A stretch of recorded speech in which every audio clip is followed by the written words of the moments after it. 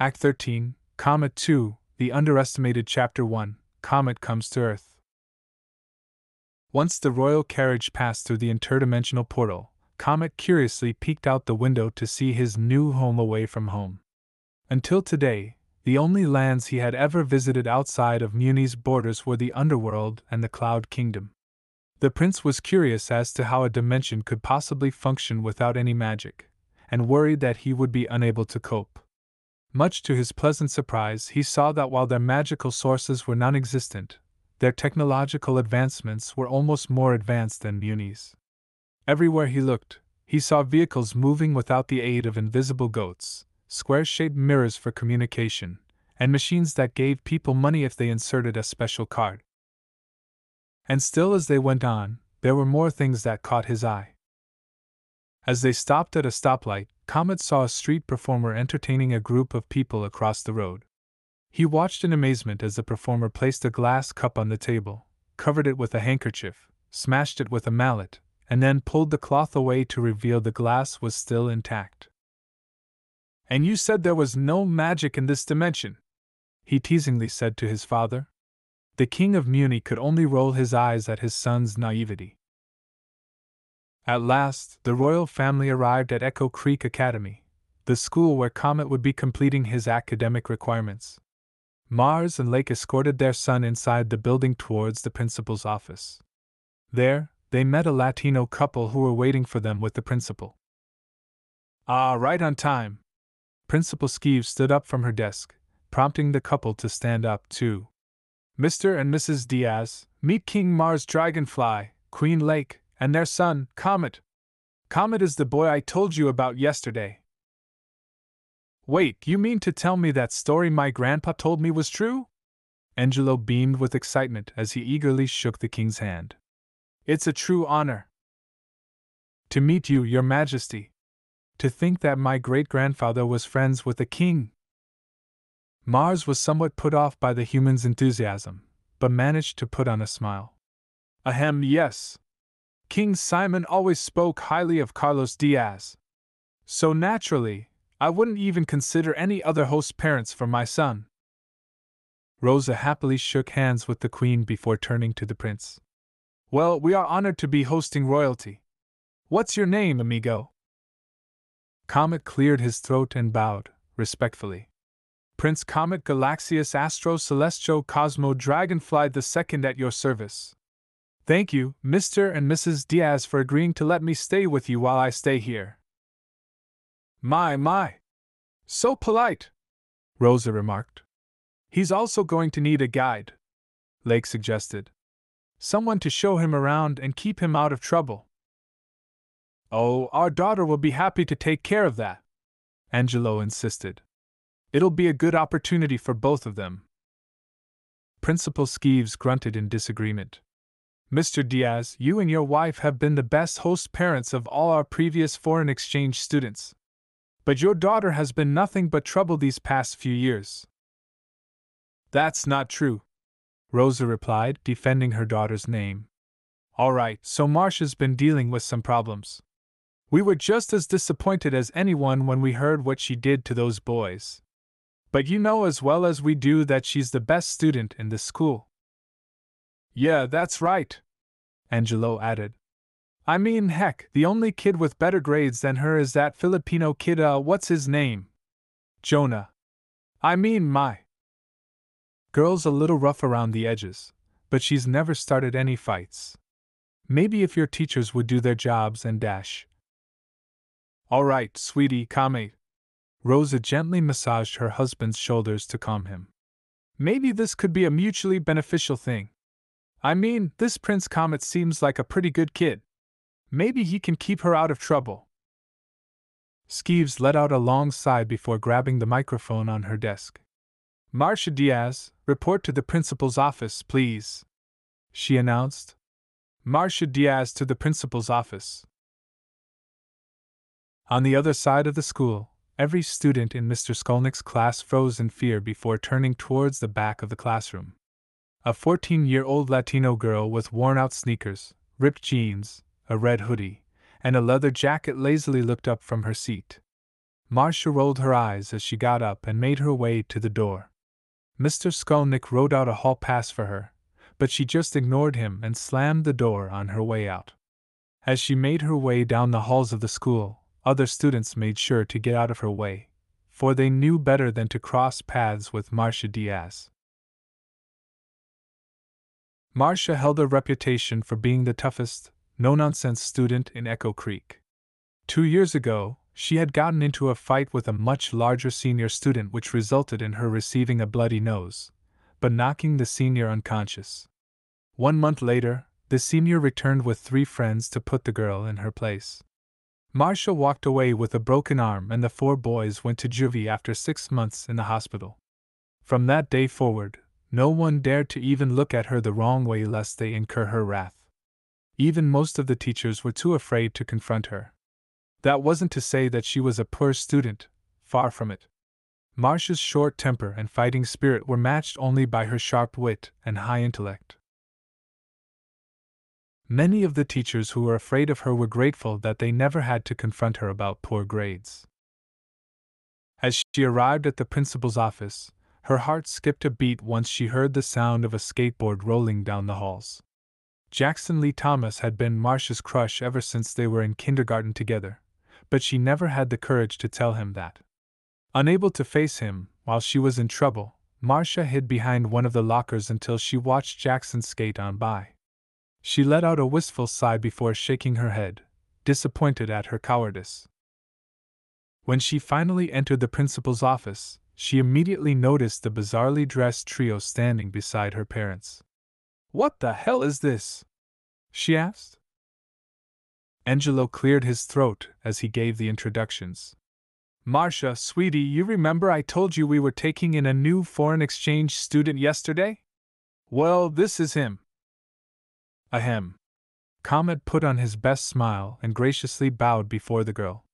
"Prince Comet Galaxius Astro Celestio Cosmo Dragonfly II at your service. I'm a magical prince from another dimension." Marcia blinked before turning towards her parents and principal. "Is this guy for real?" Angelo frowned. "Marcia, be nice to our new guest. He's going to be staying with us for a while this time. Maybe even more than just 1 year." "That's right, Ms. Diaz." Principal Skeeves spoke up. "And what's more, your parents have convinced me to put you in charge of this boy while he attends this school. They think you'll learn responsibility in the process." Marcia rolled her eyes. "Whatever." A few minutes later, Angelo had finished loading Comet's bags into the back of his car while the prince gave his final goodbyes to his parents. Lake was particularly upset at having to send her only son away, as evident by how tightly she hugged him. "Stay in touch, sweetie pie," she sniffled. "Call us every chance you get." "I will, Mom. I promise." Comet nodded before extending his hand towards the king. "Well, goodbye, Father. I'll make you proud." Mars smirked as he shook his son's hand and brought him into a hug. "I know you will, my boy. Remember, that scepter is the most valuable thing you possess. You have to keep it safe at all costs. Understand?" "Yes, Father." Comet nodded again. With that, the king and queen got back into their carriage and rode off to return to Mewni. Comet took a deep breath as he watched his parents fade away in the distance.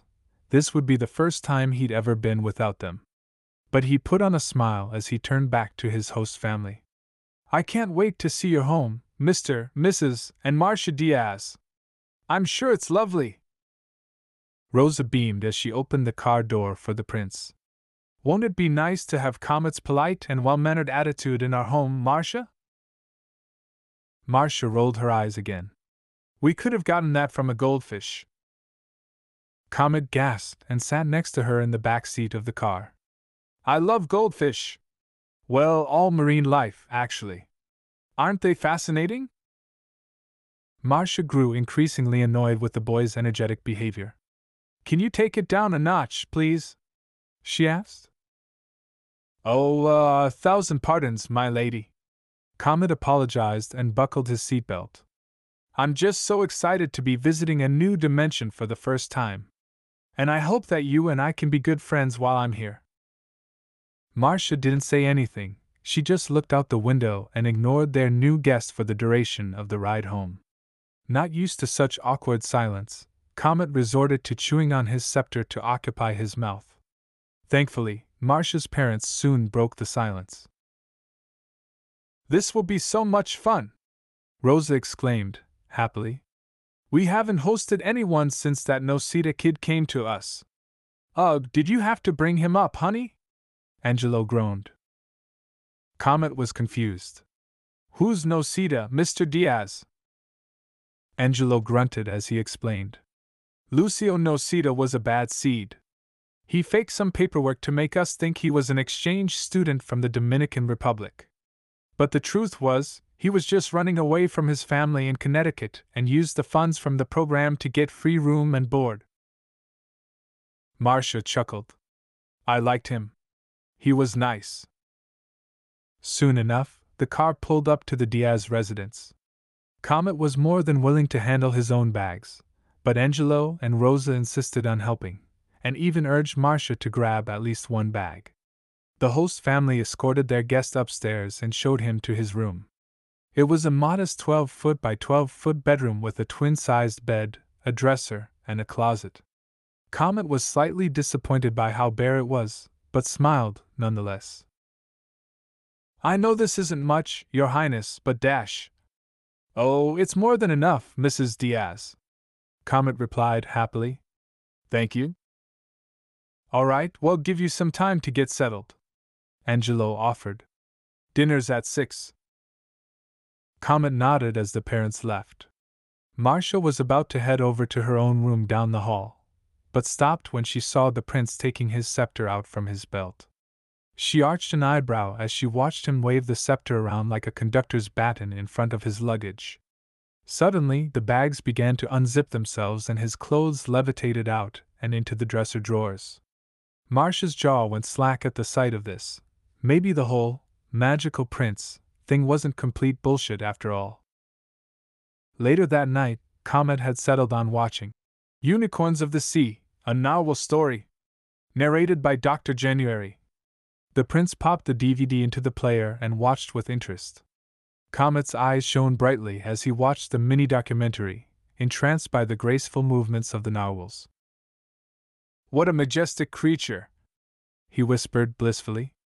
Just then, Marcia walked downstairs and headed towards the kitchen. Comet saw this as an opportunity to bond with his new housemate.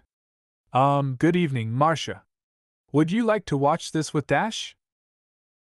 "You're not my friend. You're my exchange student," Marcia remarked coldly. "Make it past 2 weeks, I might remember your name. Until then, you're just a chore for me, got it?" "Oh, okay." Marcia didn't necessarily mean to sound rude, but she was still trying to process the display of magic she had seen earlier. Until the prince dropped the polite prince act and showed what he could really do with that power, she would keep her distance. Over the course of the next week, the rift between Comet and Marcia grew increasingly strained.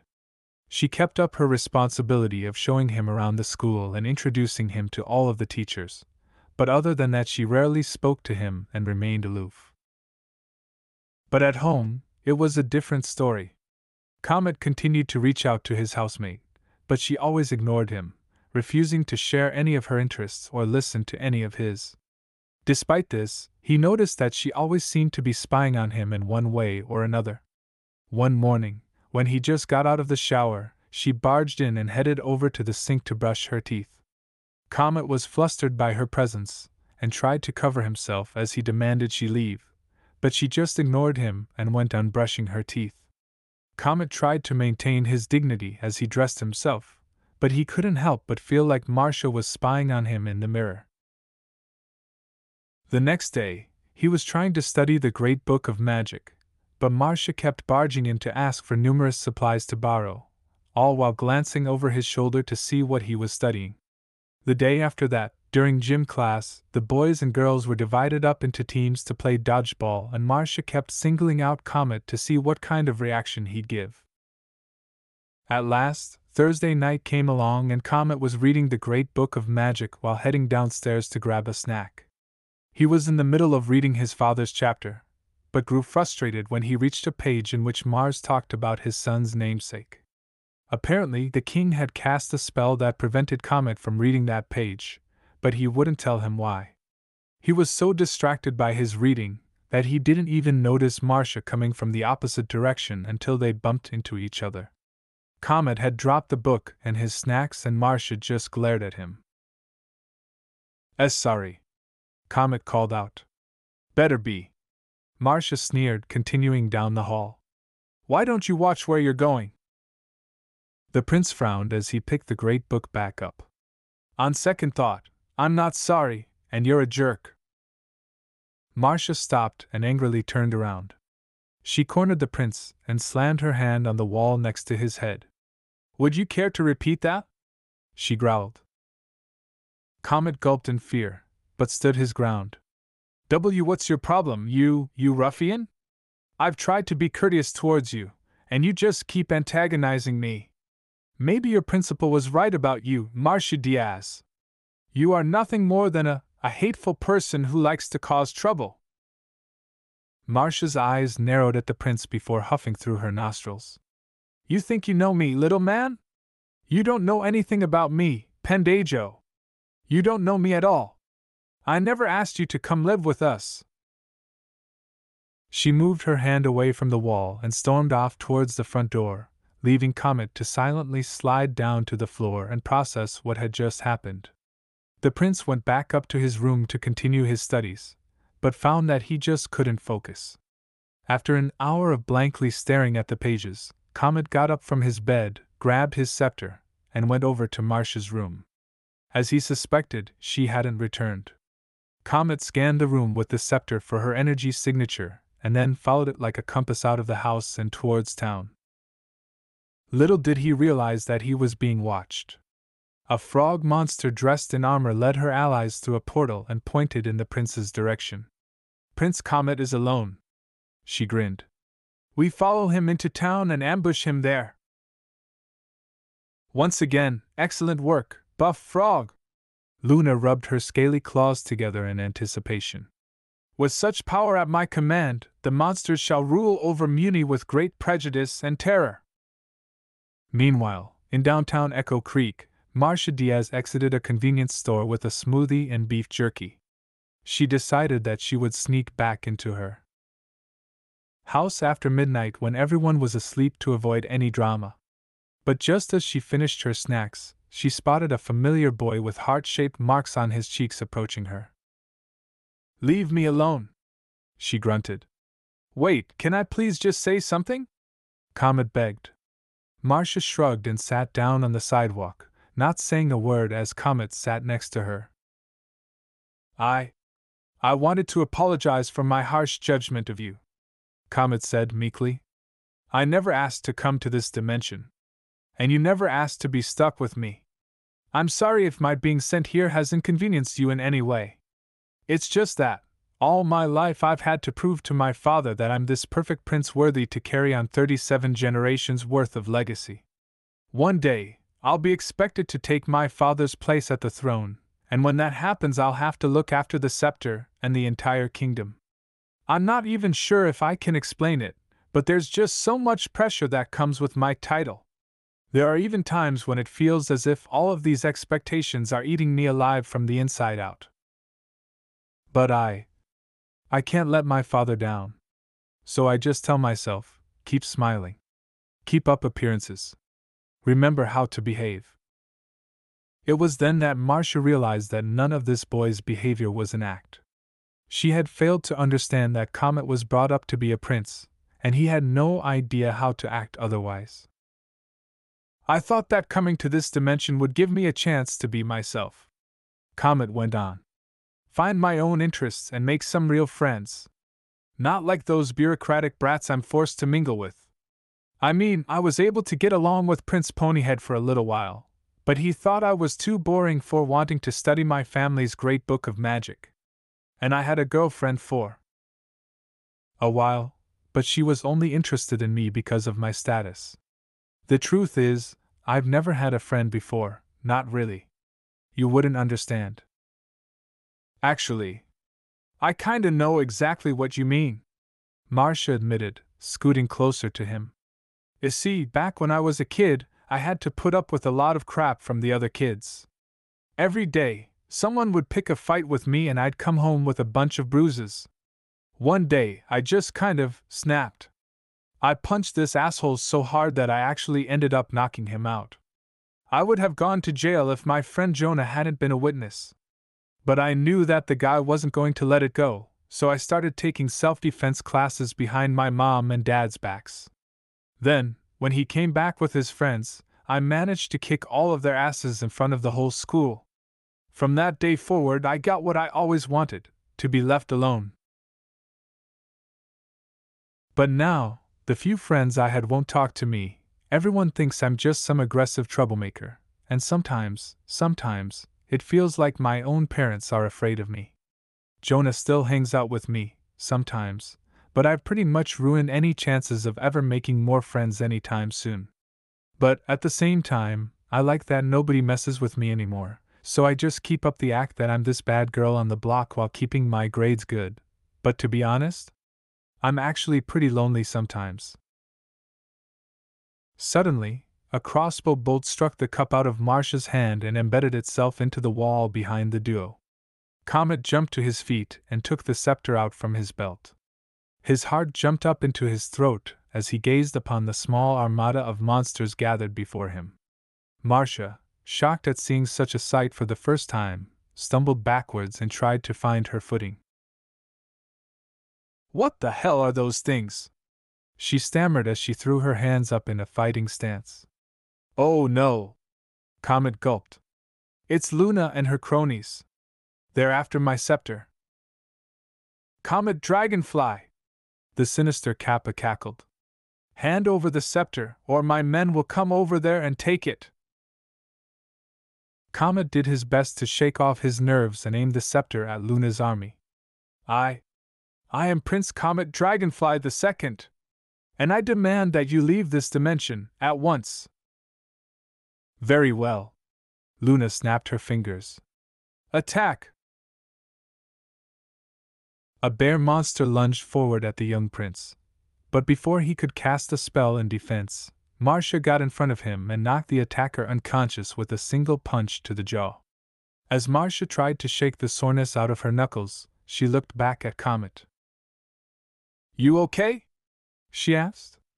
Yeah, thanks." "Kill them both," Luna ordered.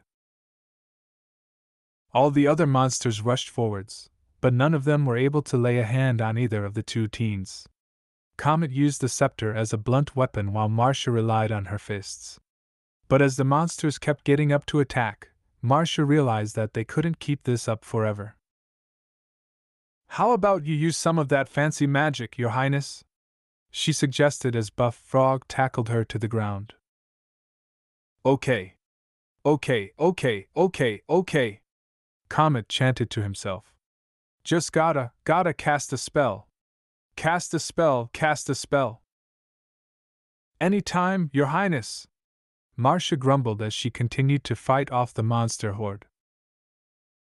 Fear swelling in his chest, Comet aimed the scepter at Buff Frog and shouted the first thing that came to his mind. "Narwhal Blast!"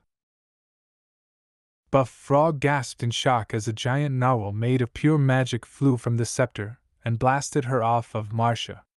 The blast continued onwards, knocking back all of Luna's compatriots. Taking advantage of this, Comet charged and continued blasting them with the same spell. "Narwhal Blast! Narwhal Blast! Narwhal Blast!" Luna took out her interdimensional scissors and opened a portal back to Mewni. "Retreat! Retreat!" she ordered. Once the last of her men were on the other side, the rogue monster shot daggers at the prince. "This isn't over, Dragonfly! I will have that scepter!" Once the portal closed, Comet had a chance to catch his breath. He looked down at his family's prized heirloom as the realization that he had successfully protected it hit him. A sensation of pride swelled up in his chest, only to disappear once he felt someone's hand rest on his shoulder. He shrieked in surprise and turned around, aiming the scepter at a startled Marcia. "Whoa! Calm down! It's just me, dude," she said calmly. "You sure you're okay?" "Yeah. You saved me." Comet smiled. "I was wrong about you. You're no ruffian, you're a hero. A fearless, selfless hero." Marcia chuckled as she brushed her hair away from her face. "You're not so bad yourself. But, Narwa Blast?" Comet blushed. "I don't know. I panicked." Marcia laughed for the first time since Comet had met her. Something about her laugh made him feel better. "Hey, Marcia? About all that stuff we said to each other?" "Yeah?" "Well, I was just thinking, since we're in the same boat having to pretend to be someone we're not for the sake of appearances, well, how about we just be ourselves with each other?" Marcia smiled and shook the prince's hand. "Sure thing, Your Highness." "Great! Boy, I'm tired." Comet's energy had finally run out, and he slumped into Marcia's arms. The Latino girl shook her head in amusement as she slung the sleeping prince over her shoulder and carried him back to the house. Angelo and Rosa nervously paced around the kitchen, wondering whether or not they should call the police. Thankfully, Marcia soon kicked the door open and carried Comet inside. "Marcia!" Angelo rushed towards her and wrapped his arms around her. "Where have you two been? Are you all right? What happened to Comet?" "He'll be all right," Marcia promised. "We went out for a walk, started talking, got to know each other, he got a little tuckered out. I'm gonna carry him up to his room. We've got school tomorrow." Do you need help?" Rosa offered. Marcia waved her off, slightly annoyed. "I just carried him 5 blocks, Mom.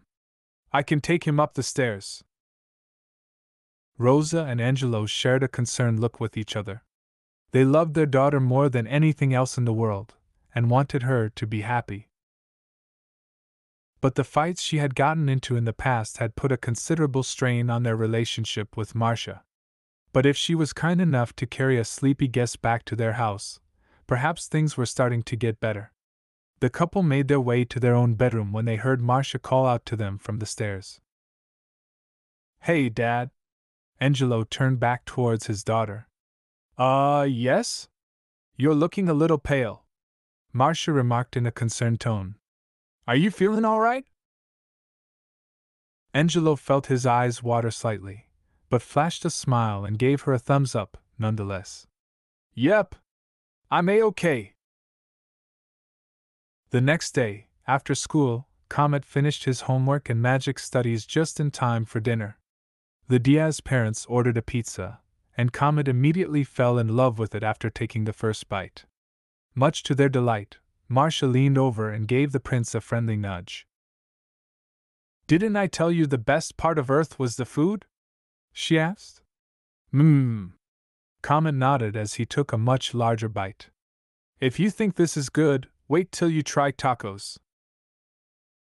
Later that night, Comet quietly made his way downstairs to watch one of the movies his mother had suggested to him. He kept the volume high enough to enjoy for himself without waking his host family. However, just as the movie was about to begin, he heard footsteps coming from the stairs. Marcia was dressed in a pair of sweatpants and her hoodie, and her hair was tied up in a bun. Comet watched, intently, as she made her way into the kitchen, put something in the microwave for a few minutes, and walked towards the living room with her culinary creation. She placed a plate of nachos on the coffee table before taking a seat next to the prince.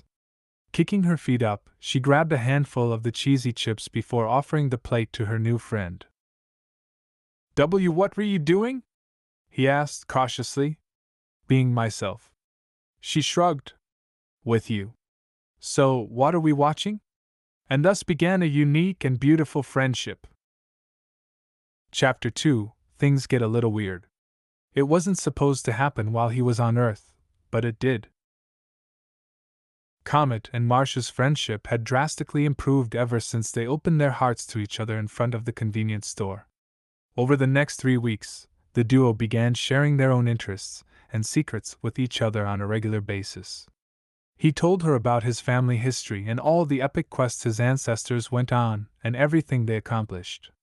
In return, she introduced the prince to her only remaining friend Jonah Ordonia to help him become acclimated to Earth culture. The duo offered to take him to a thrift shop to buy more normal-looking clothes, but Comet insisted that his royal uniform suited him just fine.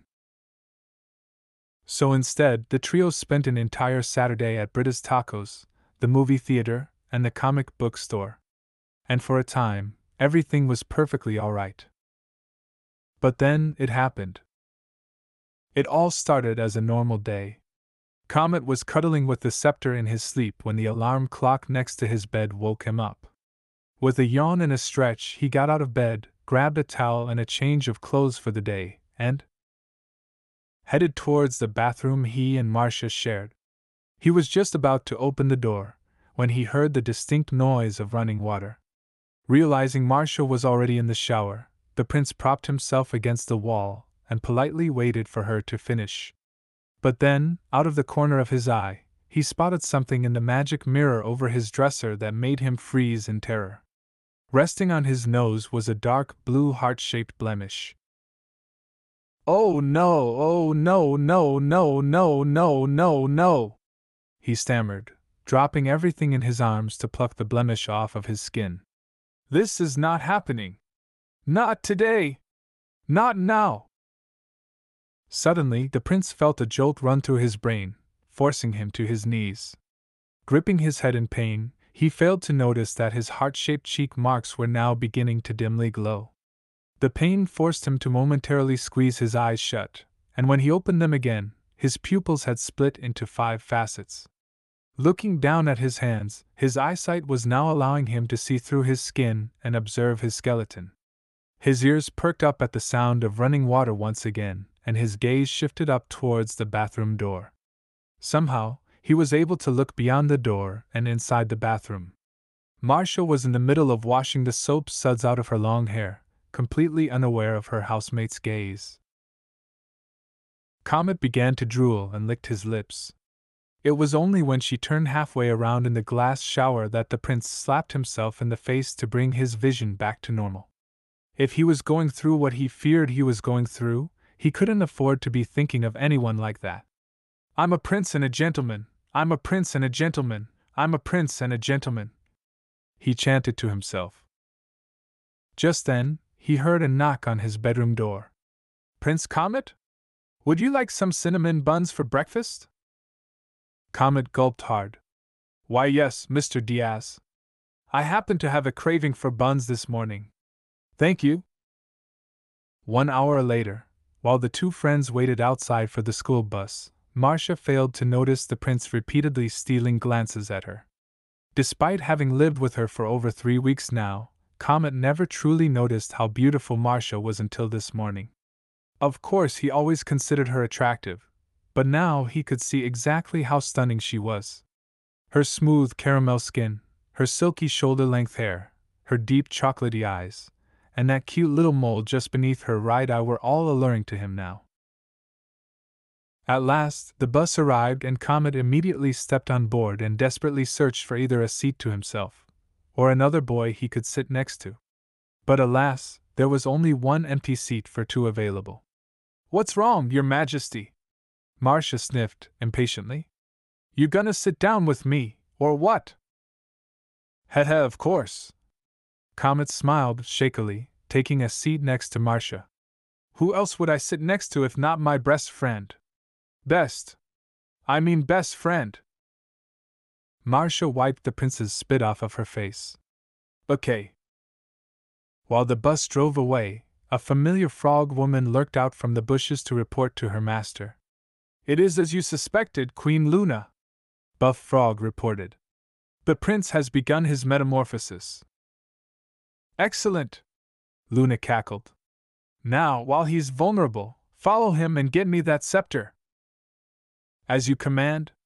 Buff Frog nodded and ended the call. Although she proceeded to lead the other monsters towards the school, Buff Frog could help but shake the feeling of guilt in attacking an overly vulnerable target, even if they were a Mewman. But ever since she lost her older sister, Buff Frog swore she would do whatever was needed to overthrow the Mewman's regime. Throughout the rest of the day, Comet found himself distracted from his studies. All he could focus on were the numerous girls in all of his classes. His eyes scanned the rooms for flowing locks, slender legs, pursed lips, and budding breasts. More heart-shaped blemishes gradually popped up over his face as the days seemed to drag on. By the time lunch came around, the prince's clothes were practically drenched in sweat. I don't know what to get. Marcia sighed in discontent as she gazed at the lackluster school food. Both entrees sound so shitty, I could honestly go either way. You and me both, Comet muttered. Marcia arched an eyebrow. Okay, what the hell is wrong with you? You've been acting really weird all day. I can't tell you. It's embarrassing, Comet murmured. Marcia felt genuinely worried for her friend, and pulled him towards a secluded corner of the lunchroom where no one could hear them talk. Before she spoke up, she noticed a collection of small heart-shaped zits on his forehead. She chose to ignore it and move on. Okay, Comet? Remember that talk we had about being honest with each other? Well, it's just you and me now, buddy. So tell me the truth, what's going on? Well, you see, my family goes through a certain process once they earn the right to bear the magic scepter, Comet explained, blushing brightly from the whole ordeal. It's a biological process that changes our bodies so that we can physically handle magic without the scepter once we take up the throne. But there are side effects to it. The mind becomes clouded and you give in to your base instincts. It is a process known as puberty. Oh, is that all? Marcia shrugged. I mean, it's not that big a deal, Comet. Human boys and girls go through something like that. Ah, really? Comet felt better. So it's happened to you? Yeah. Well, I mean... Marcia's cheeks darkened slightly. I mean, it works a little differently for girls. But yeah, it's not the end of the world. Well, if you say so. With that, the duo went back into the lunchroom, got their food, and sat down at their usual table. Marcia had finally settled on a hot dog while Comet chose a house salad. Unfortunately, the prince couldn't help but stare at his friend as she took bites of the hot dog. Thankfully, he was brought out of his trance once Jonah sat down next to him. Hello, Prince Comet. Aha! Jonah beamed at the sight of Comet's lunch before revealing his own veggie sandwich. I see I'm not the only fan of leafy greens. Ha ha, yes. Comet timidly stirred the lettuce leaves on his lunch tray. Yes, well, ever since my ex-girlfriend showed me how, I've always loved tossing salad. Well, check this out, Your Highness. Jonah opened his backpack to reveal his latest haul of comic books. All new issues from POW Publishing. I've got the newest Silver Spark, Loblo, Laser Blast, Dr. Greyman and Rippy Roo, and POINT. And they all come with new POW cards. For a moment, Comet's excitement at the colorful Earth books was enough to distract him from puberty. Oh, Silver Spark's power level is 11? That is so cool. If you think that's cool, then you're gonna love this. Jonah held his sandwich in his mouth, dumped the rest of his backpack's contents onto the table, and held up a picture he printed out from the original City News website. The picture displayed an athletic man in his late 20s holding an infant in front of the fitness dojo. Just look at this guy. Doesn't he look exactly like Silver Spark? Jonah was known throughout Royal Woods as an avid conspiracy theorist, believing in alien life forms, government cover-ups, and so on. Before she introduced them, Marcia told Comet the story of how Jonah spent an entire year investigating 4 individuals from Beach City, Delaware, because he thought they were solid holograms created by the extraterrestrial gems that made up their bodies. Regardless of his quirks, Marcia regarded Jonah as one of her dearest friends after his testimony saved her from going to juvie for beating up her bullies. I mean, Comet squinted as he compared the newspaper to the comic book. I mean, there does seem to be some similarities, but dash.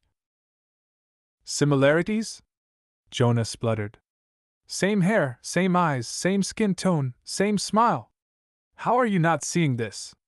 Look, last year in POINT issue 244, the team suffered a crisis that resulted in the deaths of Laser Blast and Dr. Gray Man. After that, the original writer retired for undisclosed reasons and the company rebooted the franchise with a new creative team.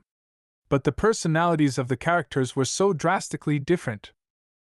So? Marcia shrugged. What do you expect when a different writer tries to handle a character?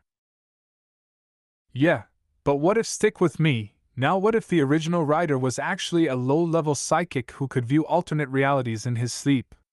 Jonah continued. I call it Universe CN50-2017. And in this universe, Silver Spark and the rest of POINT were real people and the writer romanticized their adventures for his comic books. That is, until the crisis caused it to merge with our universe and now, the survivors have adapted to a new life here. Don't you see? This Carl Kincaid is Silver Spark. Marcia rolled her eyes. Sure, bud, just don't let this control you like the rock people theory. They're not rock people, Jonah snapped.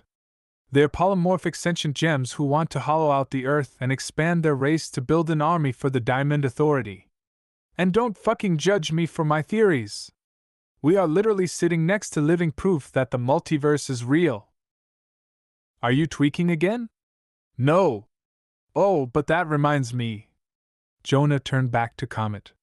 Is there any grass on Mewni? Asking for a friend. Comet arched an eyebrow at the odd question. Well, of course. There's grass all over any area that's got soil. Jonah shook his head. No, I mean, does your dimension have weed? Absolutely. Comet nodded. I help my mom and dad pull them out of the royal garden every springtime. Marcia rolled her eyes. He's asking if Mewni has pot. Again, Comet looked confused. Well, I would assume so. I mean, the chefs there have to cook soup and something. Just then, a slice of pizza flew through the air and smacked Jonah in the back of the head. Brandon Wong and his associates laughed in wicked delight at Jonah's humiliation. Marcia angrily bolted up and began shouting Spanish profanities while Jonah buried his head under his arms. Unknown to Marcia, her increased adrenaline had released pheromones that immediately assaulted Comet's nostrils, awakening something primal. With all of his self-control, the prince moved away from his friends and walked over to confront the bullies. Hey, could you please leave my friends alone? Comet asked in a raspy tone. I'm really not in the mood today. Brandon rolled his eyes. Life's not fair, princey boy. You, the stoner, and the bitch can just dash.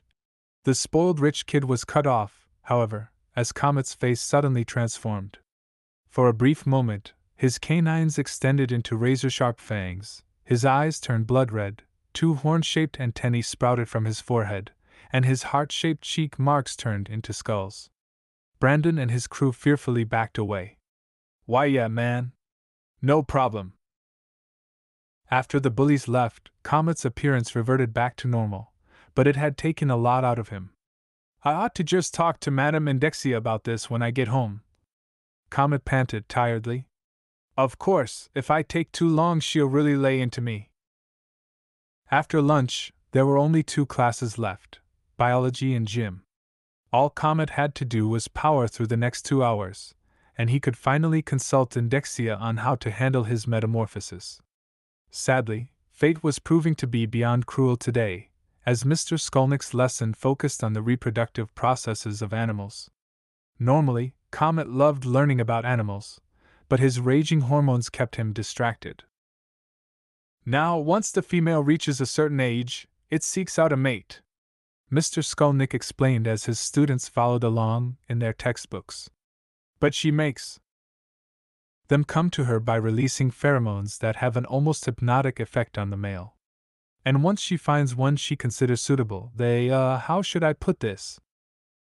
Hook up, Jonah joked, earning a laugh from his classmates. Even Mr. Skolnick was amused. Yes, they hook up with each other. But in the case of snakes, they attract more than one male at a time. When this happens, the males compete for the right to copulate by slithering around the female all at once and press their cloaca against her. Kinky. Elisa Doolittle snickered, earning another laugh. All right, settle down. Mr. Skolnick scolded as he set up the projector and pulled the screen down in front of the chalkboard. Now we're going to watch a little video, but if I hear any more giggling, I'm turning it off and giving extra homework. Once the lights turned off and the video started, Comet's gaze shifted from the video to all of the girls in the class. A sudden heat built up in his chest as his cheek marks began to glow. Why are there so many pretty girls in this school? He thought to himself. The burning rose up from his chest and into his head. Once again, he blinked his eyes and his pupils shifted into separate facets. Only this time, a pair of heat rays shot forth towards the projection screen, setting it ablaze. The students shrieked in panic and tried to get away from the fire. Mr. Skolnick acted quickly and grabbed the fire extinguisher to put out the flames. While the teachers tried to get the students under control, Marcia grabbed the prince and pulled him aside. Curses! Comet groaned as he gazed at the smoldering projection screen. I was hoping I could hold it in until I got home, but I seem to have gone off prematurely. Dude, what the hell was that? I'm trying not to let it control me, Marcia. Comet whined. But it's hard. So hard. Even on the bus, this morning. We were only riding for 5 minutes before I was desperate to get off. You've got to help me. Me? How am I supposed to help you with this? You said you've dealt with something like this. Comet reasoned. He wiped the sweat from his brow, turning his flesh dark blue as he did so. Yeah. But my thing didn't involve shooting lasers out of my eyes. Marcia was legitimately panicking at this point. And what's up with your skin? Comet took out his compact mirror and opened it up to see what she was talking about. Sure enough, his skin was peeling away to reveal a rough, scaly complexion. The prince decided that he couldn't put this off any longer, and reached into his coat pocket for the interdimensional scissors and hastily sliced a hole through the fabric of reality, creating a portal between the school and his bedroom. He spread the hole open wide enough to reach through. Whoa! Marcia was genuinely impressed by the spectacle. Comet stuck his tongue out as he stretched his arm through the portal and grabbed the great book of magic off of his nightstand. He dropped the heavy book on the floor, snipped the scissors shut, and handed them towards Marcia. Here, hold these, please. Sure thing. Marcia placed the scissors in her back pocket, wondering if they would work for her if she tried to use them. Comet opened the book to his father's chapter, and a familiar blue mage immediately popped out. Madam Indexia! I need your help. It's my day off, Your Highness. Indexia yawned and tried to close the book back before Marcia forced it back open. Look, lady! She pointed accusingly. I don't know who you are, but we're in a bit of a crisis here. Indexia rolled her eyes. Well, do you have any pudding? What? Marcia asked, indignantly. Well, I can't help you on an empty stomach, Indexia explained. And I often do my best work with a belly full of chocolate pudding. Marcia grumbled. No, I do not have any pudding. Will you just help us, please? Madam Indexia, wise and powerful guardian of the great book of magic, I beseech thee, Comet begged desperately. I have already undergone the transformational process of puberty. I need to know how to control it. Indexia sighed and scanned the prince with the gemstone in her forehead. Don't worry, these are just your normal side effects for the transitional phase of puberty, she explained. It'll all be over once Comet either A. grows his wings or B. he can experience release. What the hell do you mean release? Marcia asked. Sorry, I've done all I can. The blue mage lazily crawled back into the book. Good luck. Marcia rubbed her eyes in frustration, while Comet sent the book back to his room and closed the portal. Just then, the intercom sounded off. Attention, all students, the fire has been contained. Proceed to your final class of the day. Okay, are you gonna be okay? Marcia asked.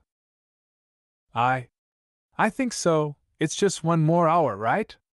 All I have to do is wait until we get home, so I can get my wings. The most important thing is to keep me away from girls. Wait a minute.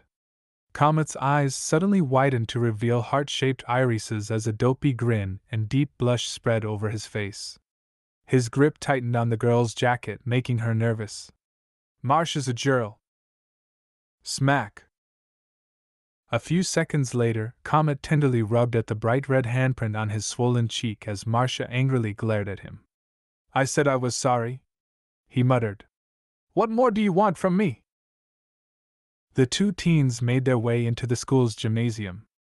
Today was dodgeball day, and the coach always divided the teams between the boys and girls. Marcia hoped that if Comet was on the other end of the gym, away from all the girls, it would help him. Sadly, this was not the case. Getting a full view of all the girls running around in short shorts and sweating only worsened his condition. Eventually, every boy except Jonah and Comet had been eliminated, and Jonah finally grabbed the ball. But they were outnumbered 7-1. Damn! Jonah cursed under his breath. If only someone on this team could handle all those women! Something snapped inside Comet's mind as he felt the friction of his blood flow beneath his skin. Everyone on both teams watched in confusion as the prince developed dark blue patches on his skin and 4 bulges on his torso. Oh! Marcia gulped in anticipation of what would happen next. I. Comet grit his teeth together as the patches on his skin continued to spread. Suddenly, 4 more arms burst from his torso, staining his shirt with blood. But the prince wasn't concerned about the pain, only about the girls on the opposing team. I'm going balls deep! Jonah blinked and Comet disappeared, leaving a gust of wind in his place. The student looked down in shock to see that the ball in his hands had been snatched away from him. Comet had taken the dodgeball into his own hands at lightning speed and threw it at Jessica Armberg as hard as he could.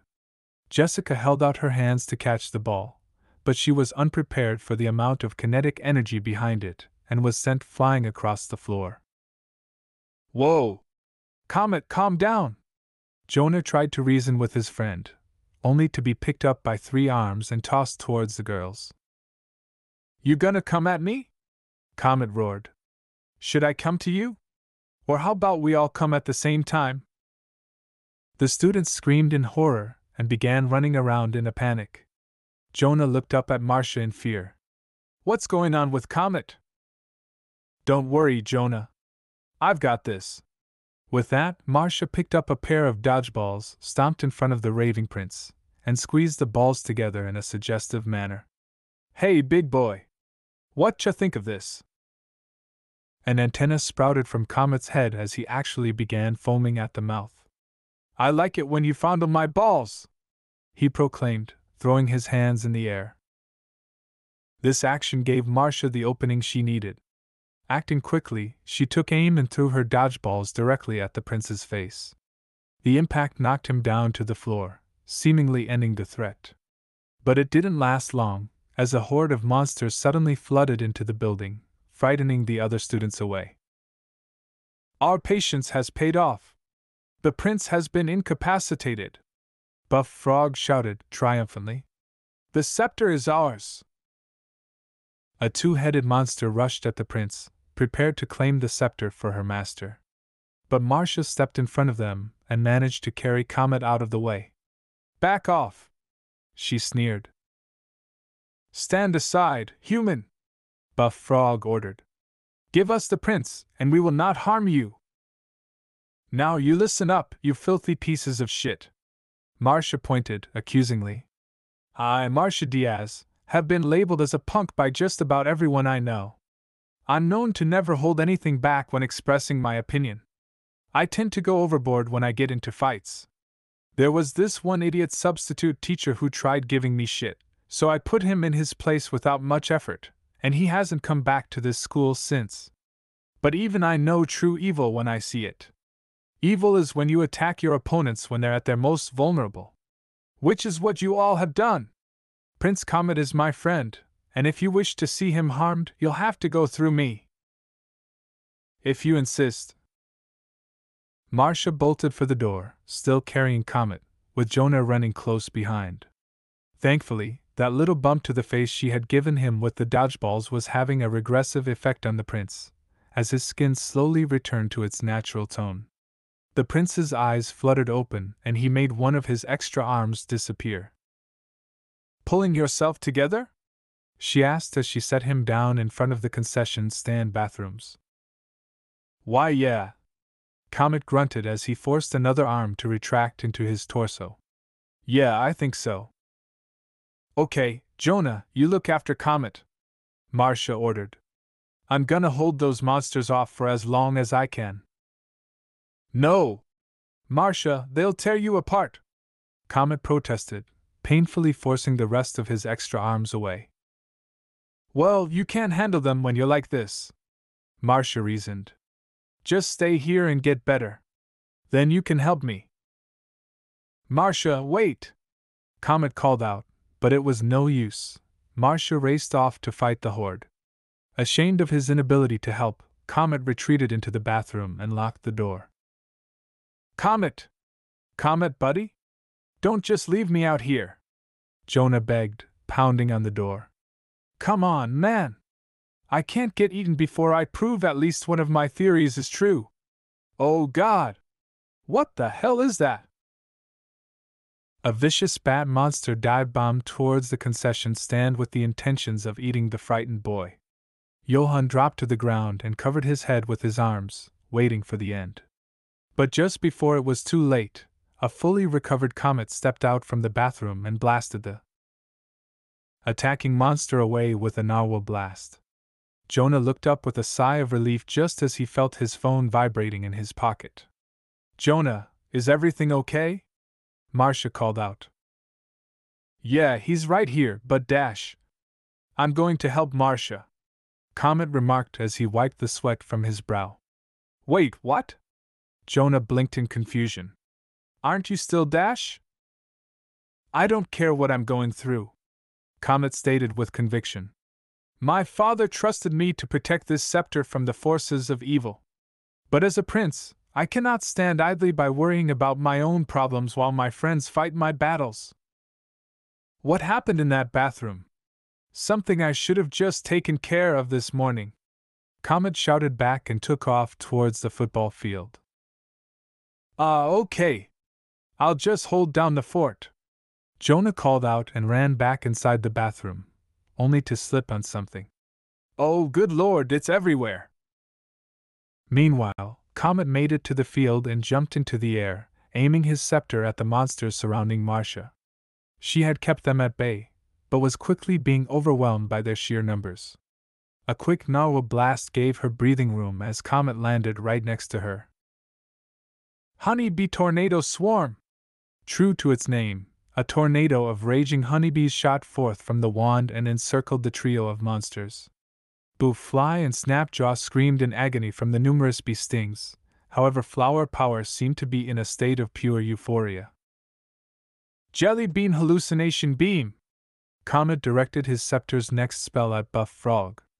The frog woman's eyes dilated as visions of delicious multicolored jelly beans assaulted her mind. Oh my goodness! She gasped.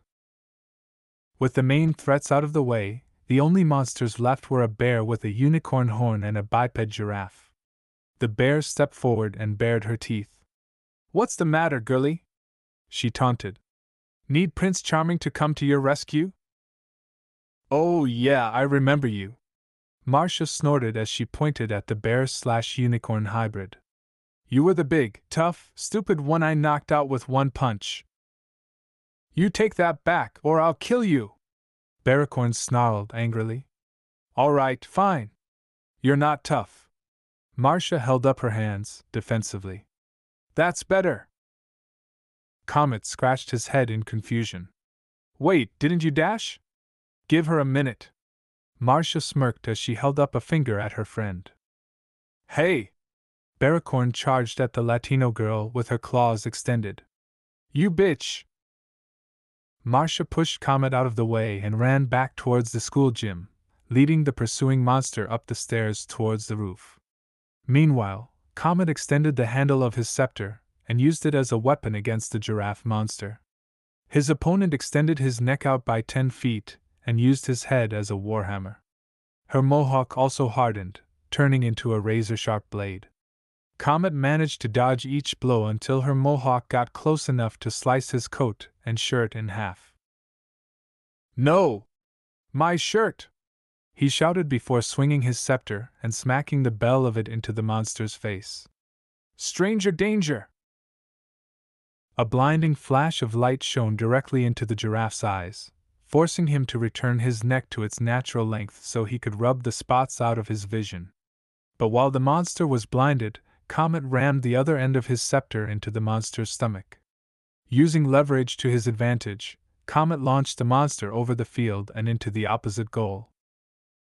It's good! He cheered. Meanwhile, Marcia was having fun fighting hand-to-hand with the bear monster.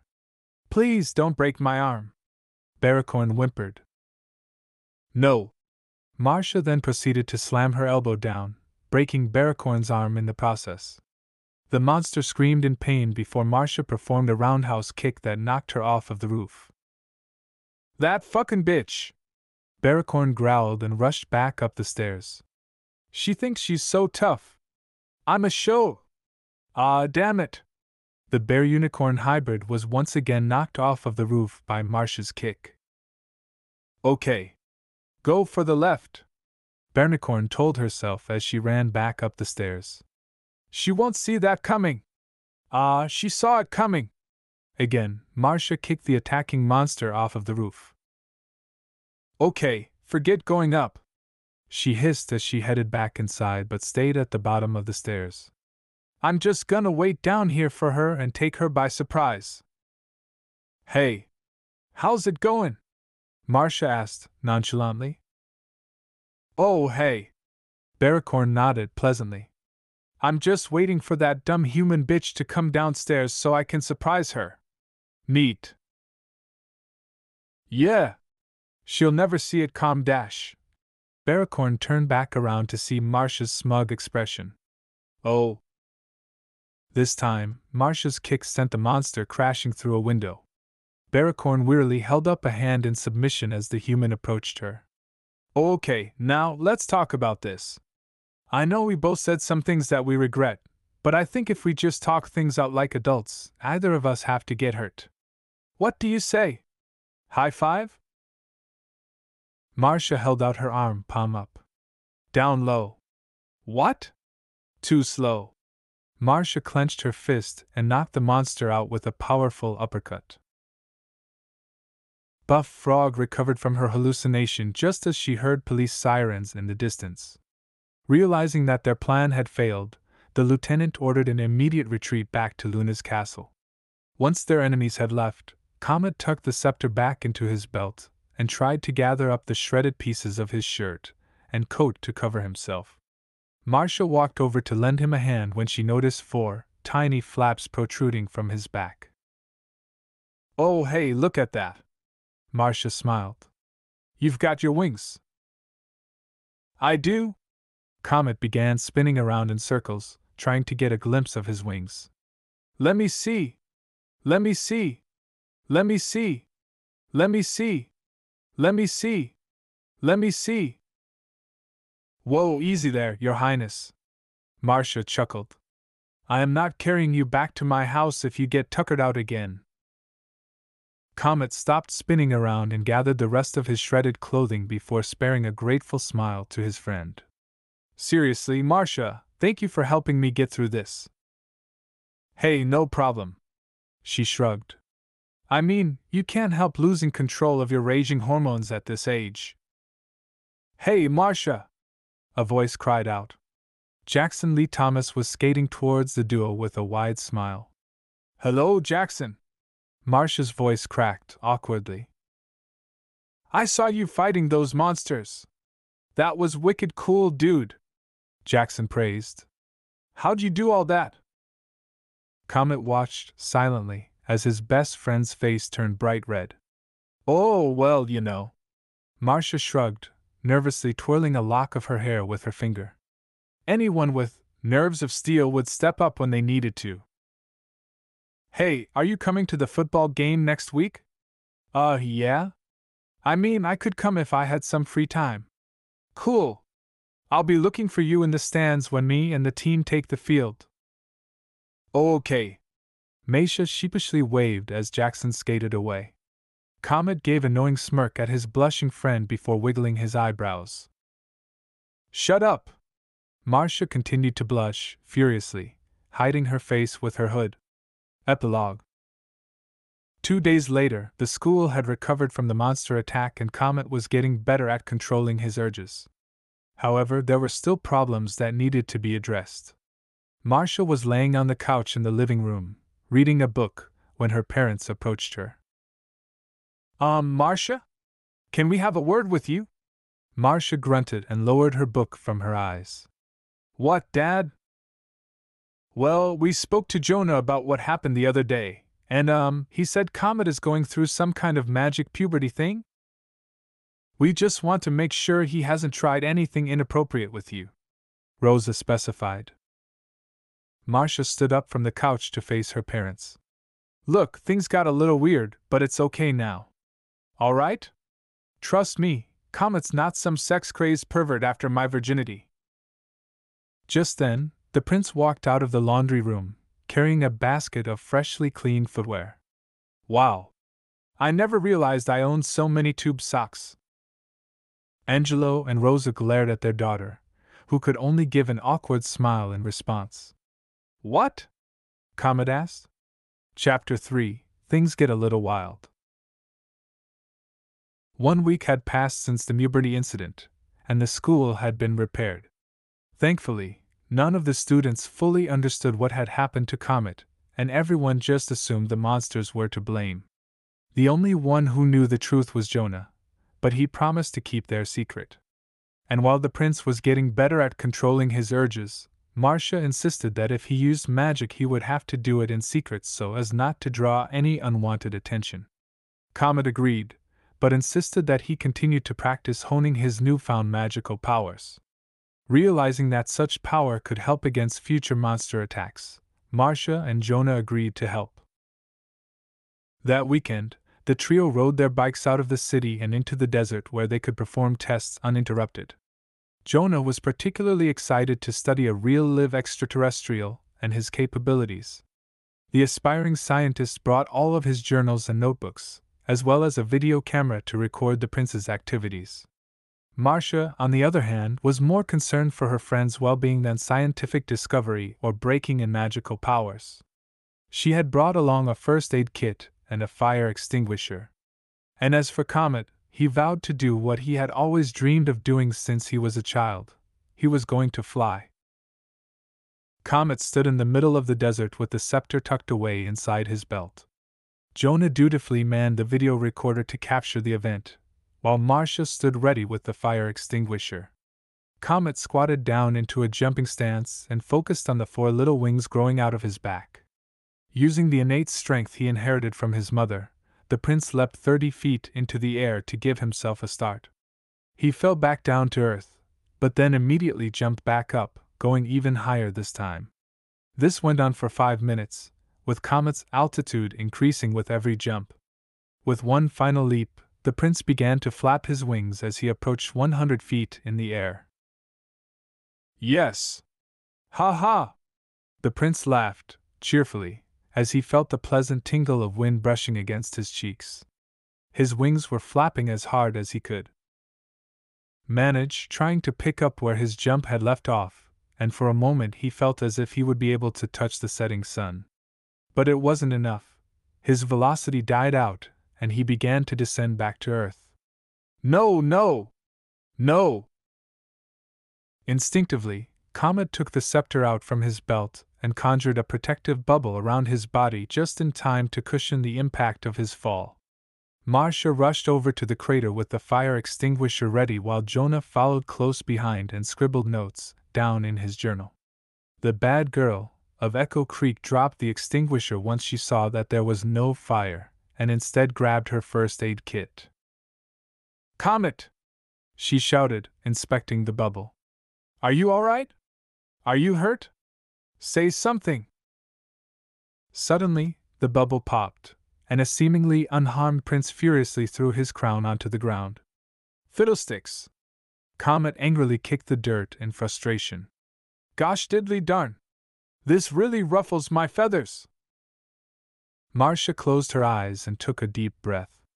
"Please, just say fuck," she begged. Comet sneered at her deadpan humor and placed his crown back on his head and began to dust himself off. "It's not fair," he whined. "I finally got my wings, and they're too weak to let me fly." Jonah curiously inspected one of the prince's wings, continuing to sketch and scribble in his journal. "Subject's wings appear to be too small to carry his weight, most likely due to the fact that they are still adolescent. Ho ho ho ho! This is gonna be great material for my new manuscript." Marcia glared at her oldest friend.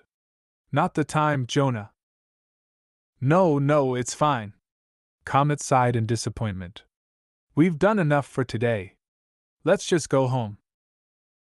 The sun had fully gone down by the time the trio reached the edge of the desert, and the moon was high in the sky. Jonah had the foresight to bring a flashlight to help them get back safely. However, a low growl rumbled from behind them, and the conspiracy theorist slowly tucked the light back into his backpack. Marcia heard the noise, too, and she quietly turned around to see the source. "Get down!" she hissed and pushed both of the boys under a dead tree before joining them. Comet was about to voice his confusion, only to be muffled by Jonah's hand. He tried to break free, but stopped once he heard a low growl coming from the distance. Jonah removed his hand away from Comet's mouth and covered his own eyes out of fear, as did Marcia. Comet had never seen Marcia so scared. Cautiously, the prince peeked out from behind the tree and saw something that made his blood run cold. Some kind of menacing creature shrouded in darkness was prowling about in search of food. The moonlight reflected off of the beast's eyes, giving them a frightening glow. As it turned towards the dead tree, the prince fearfully hid back behind it, gripped his scepter and prayed to Stump that the beast would just leave. A few agonizing minutes later, Marcia looked back up to see that the beast was gone.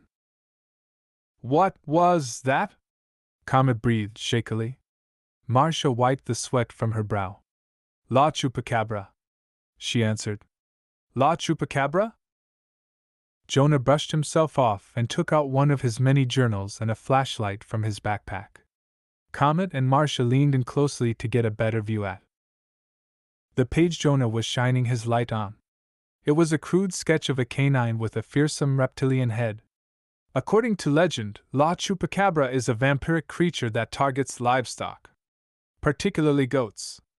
No one's ever gotten a clear view of it, but there are a few who claim to have seen it. It was first spotted in Puerto Rico in 1975, but other sightings have come up in Mexico and the southwest United States. It's what got me into conspiracies in the first place. To tremble in fear in person with the real deal. "Okay, take it easy, Ordonia." Marcia yawned and turned to walk back to the city. "It's getting late. I say we turn before my mom has a heart attack." Johann shone the light on his watch to check the time and nodded. "Yeah, you're right. I gotta get home and help my folks make their brownies." Comet looked down at his scepter as his friends began the trek back to the city. He had fought monsters before, and always did so without fear. But at the sight of that earth creature, something inside of him told him that he wasn't meant to fight it. But he had no idea why. Feeling tired, he tucked the scepter back into his belt and ran to catch up with Marcia and Jonah. Later that night, Marcia had changed into her sweatpants and tank top, tied her hair up into a bun, and brushed her teeth to get ready for bed. She was in her room doing squats and push-ups to help her drift off to sleep when she heard a commotion coming from downstairs. Curious, she abandoned her nightly workout regimen and tiptoed downstairs where she found her parents peeking around the doorframe to the kitchen. "What are you doing?" she asked. Rosa pointed into the kitchen, directing her daughter's attention towards the magic prince sleepwalking towards the refrigerator, and began munching on an entire jar of pickles. At first, Marcia didn't understand why Comet's sleepwalking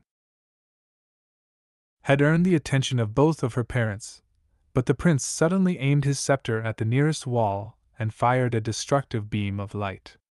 Marcia gaped in shock while her parents merely flinched at the sight. Marcia quickly grabbed a glass, filled it with water, and splashed it in her friend's face. "Wake up!" she snapped. "Huh! What the dash? Who the dash? What dash?" Comet spluttered from the cold shock. "What did you do that for? As a matter of fact, what are you even doing in your kitchen?" "You were sleepwalking again, Your Highness," Angelo explained. "Again?" Marcia asked. "You mean Comet's done this before?" "Well, blasting a hole in the wall was new," Rosa spoke up. "But yes, your father and I have caught Comet walking in his sleep for the past few days." The prince turned towards the wall he had obliterated and cupped his hands over his mouth in shock. He aimed his scepter at the wall again. Reconstruction repair beam. The bricks, drywall, and paint swirled around the room and reassembled themselves around the hole until it looked good as new. "I apologize for the inconvenience, Mr. and Mrs. Diaz." He bowed, respectfully. Angelo gently patted the boy's shoulder. "Well, you did fix it. Just go back to bed and we'll see you at breakfast in the morning." A few hours later, Marcia was fast asleep and blissfully dreaming about her future with Jackson Lee Thomas. She was just about to reach the honeymoon part of her fantasy when she was rudely awakened by a soft explosion. Cursing under her breath, she made her way downstairs and saw Comet blasting random parts of the living room with his scepter while still asleep. Marcia rushed over to him and slapped him awake. Once again, Comet cast a spell to repair all the damage he'd done in his sleep before heading back to his room. "Dude, what's going on with you?" "I don't know," Comet groaned. "It could be a side effect of my puberty phase." Marcia considered their options. Didn't you say everyone in your family goes through this? Why don't you call your dad, tell him what's going on, and ask him for help?" "No," Comet protested fearfully. "If my dad finds out what I did while I was going through puberty, he'll kill me. Then he'll turn me into a zombie and send me to St. Olaf's School for Wayward Princes. Then after they're done torturing me, they'll send me back to my dad so he can kill me again." Marcia rolled her eyes. "Comet, I highly doubt your dad will turn you into a zombie." "He could if he wanted to." The prince opened up the great book to the first chapter and pointed to one of Skywind's spells. "See?" Marcia squinted as she tried to read the King of Hours calligraphy. "I'll be damned," she huffed, slightly disturbed. "Okay then, just don't tell him about what you did while going through puberty. Just tell him you started, and you have a few questions." You want me to lie?" Comet paled at the thought. Marcia shrugged. "Yeah. I mean, it's not that hard. People lie all the time. Oh, your baby is so cute. No, that dress doesn't make you look fat. I love the sweater you got me for Christmas. I can't wait to read your manuscript, Jonah." Comet shook his head. "No, you don't understand. I've never lied to my dad before. I've never lied to anyone before." Marcia pinched the bridge of her nose in frustration. "Of all the foreign exchange students in the world, I get stuck with Mr. Rogers Jr., she muttered, exasperated. "Okay, don't think of it as lying. Just think of it as, okay, you'll just tell your dad that you're going through puberty. That's true. That it got a little scary for you. That's true. That you found a way to manage it. That's true. And that you have questions. That's true. See? It's not really lying, it's just leaving out the parts that would make your parents freak out. Comprehend? Comet rubbed his chin as he considered Marcia's words.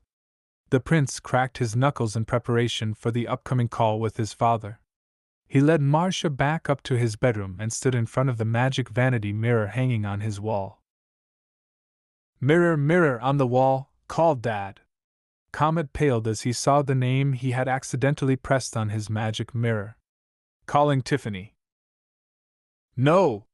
No, no, no, no! Comet groaned. I didn't mean to do that.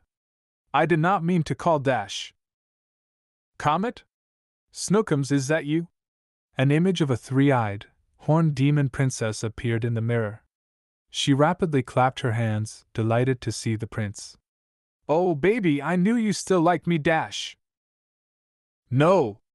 Comet pointed, sternly. No. No. I meant to call my dad. This was an accident. Oh, come on, sweetheart, Tiffany begged. We had our problems, but we can work it out, Dash. No! You're not getting back in my head, Comet decided. Goodbye. Don't hang up. Comet pressed the red X on his mirror, ending the call. The prince tiredly rubbed a hand over his face as he called the proper number. I've got to delete her from my contacts. Ex-girlfriend? Marcia asked. Something like that. Comet sighed.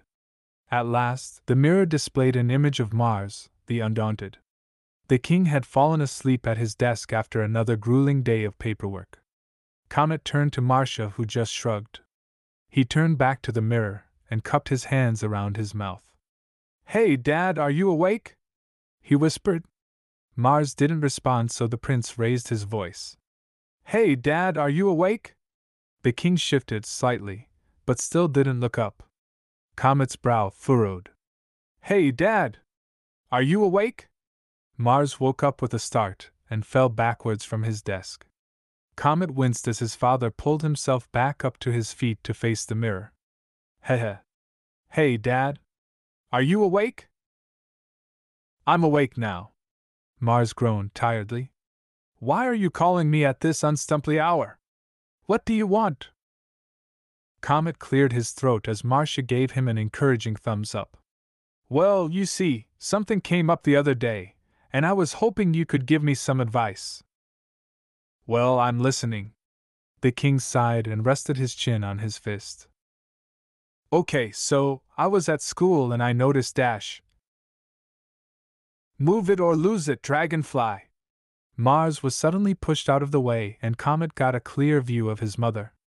There's my little shooting star. Are you eating enough? Are the humans treating you okay? Do you have a girlfriend yet, and is she coming over for Independence Day? Oh. Hey, Mom. Comet waved, awkwardly. Yeah, I'm having fun here, but I really need to talk to Dad right now. What could be so important that you can't talk to your own mother? The Queen scolded. Well, it's just that I'm going through puberty now, and Dash. Puberty? Lake squealed with joy and helped her husband back up. Mars! Our little boy is becoming a man! Lake, don't embarrass the boy, Mars insisted as he sat back down at the desk. But that is good news, son. How was your first experience with channeling magic without the scepter? It was certainly something, Comet nervously stammered. But, I was hoping you could explain a few things for me. Certainly, now that you're going through puberty, your body is beginning to learn how to naturally tap into magic. To demonstrate his statement, Mars activated his own matured puberty form. The king's cheek marks shone brightly. His skin had changed into a radiant turquoise, for more arms sprouted from his torso, dragonfly wings grew from his back, and his eyes sprouted 30,000 hexagonal facets. Whoa! Comet beamed in awe. No matter how many times he saw it happen, he was amazed by his father's transformation. Even Marcia was impressed. Your body will become saturated in magical energy, strengthening your muscles, your skin, your senses. You will grow stronger with every passing day, The only way to know how strong is to keep testing your limits. Thanks, Dad. Comet nodded. But I actually wanted to ask, when you went through puberty, did you ever sleepwalk and cast spells at random? Mars arched an eyebrow and reverted back to his natural form. No. Have you been doing that? Maybe. Comet tugged at the collar of his pajamas and all of his courage immediately disappeared. Anyway, thanks for answering my questions. Sorry for waking you up. Good to see you too, Mom. I love you both. Bye. Before either the king or queen could respond, Comet ended the call and unplugged his mirror. The prince sat down on his bed and buried his face in his hands, ashamed of himself for keeping secrets from his parents. Meanwhile, Marcia was thinking about what the king had said. If Comet's sleep spelling didn't have anything to do with puberty, then there was a possibility that it was a psychological problem. An excited smile spread over her lips. What is wrong with me? Comet cried softly. Am I broken? Maybe I'm not meant to be a prince. Comet, you're gonna be fine, Marcia promised as she sat down next to him. Because I can help you. Comet looked surprised. You can? How? Marcia grabbed her friend's hand and gently led him into her bedroom. She sat him down on her bed and went over to her closet to pull out a stack of books. So, the reason I keep my grades up despite wanting to look like a bad girl is because I've always wanted to go to college and become a psychotherapist. A psychotherapist? Comet rubbed his chin. What is that? It's a person who studies the mind and behavior to help others with mental health, Marcia explained. And I've been teaching myself for years. In other words, Prince Comet Dragonfly 2, I can fix your brain. Oh. Comet nodded in understanding. Yeah, we have something like that on Mewni. Comet thought back to the days of his youth when he watched a man with clinical insanity be launched into the side of a mountain with a catapult. Yay, no. Marcia shook her head as she slipped a sweater vest over her tank top and put on a pair of glasses. After releasing her hair from its bun and pushing the chair from her desk over to the bed, she sat down and took out a notepad and pen. Okay, Your Royalness, say hello to Dr. Marcia Diaz. Ph.D.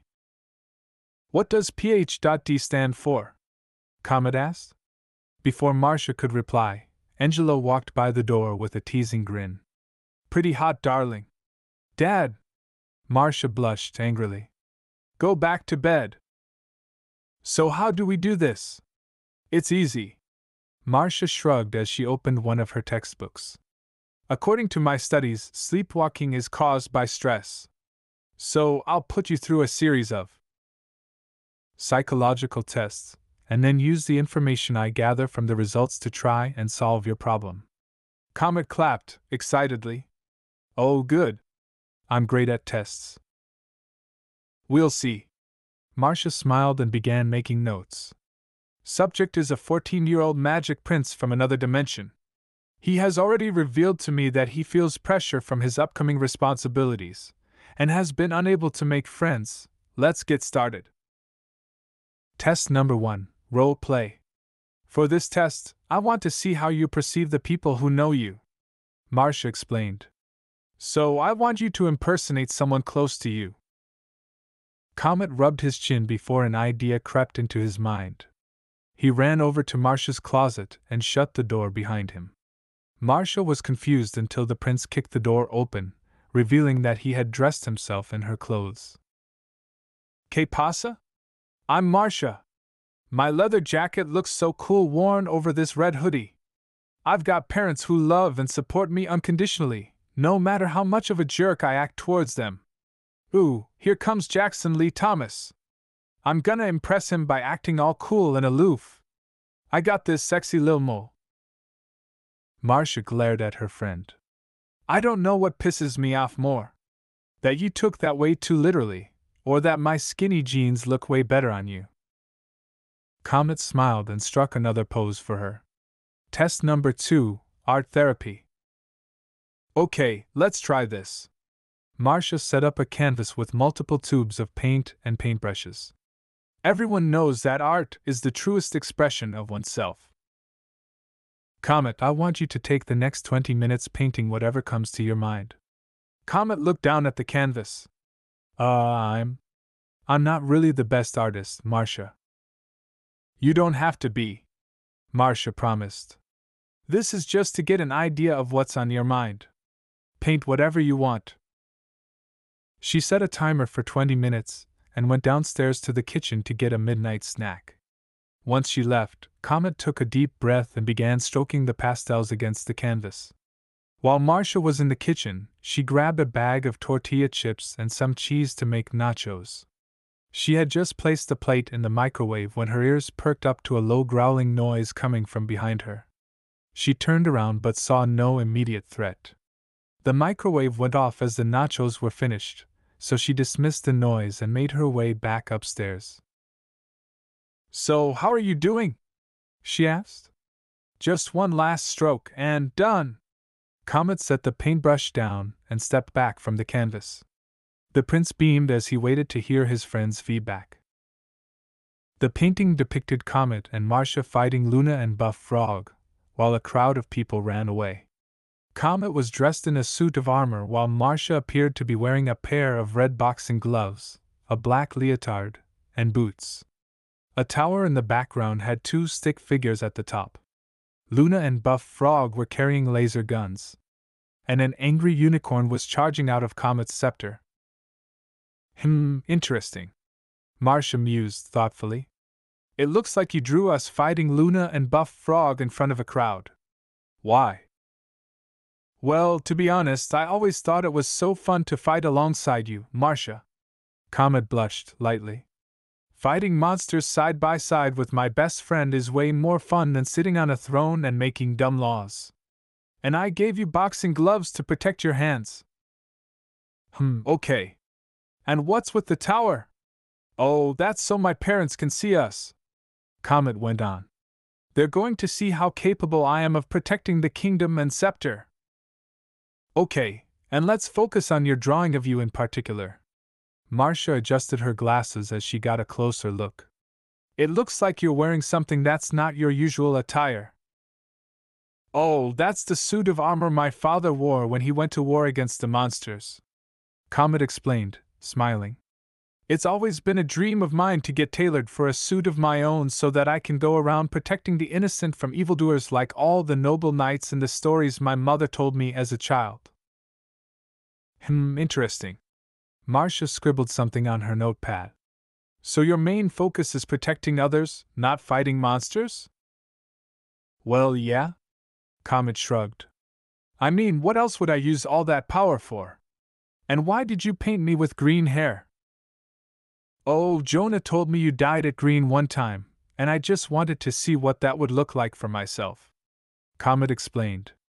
I'm gonna kill him, Marcia promised herself. Test number 3, ink blots.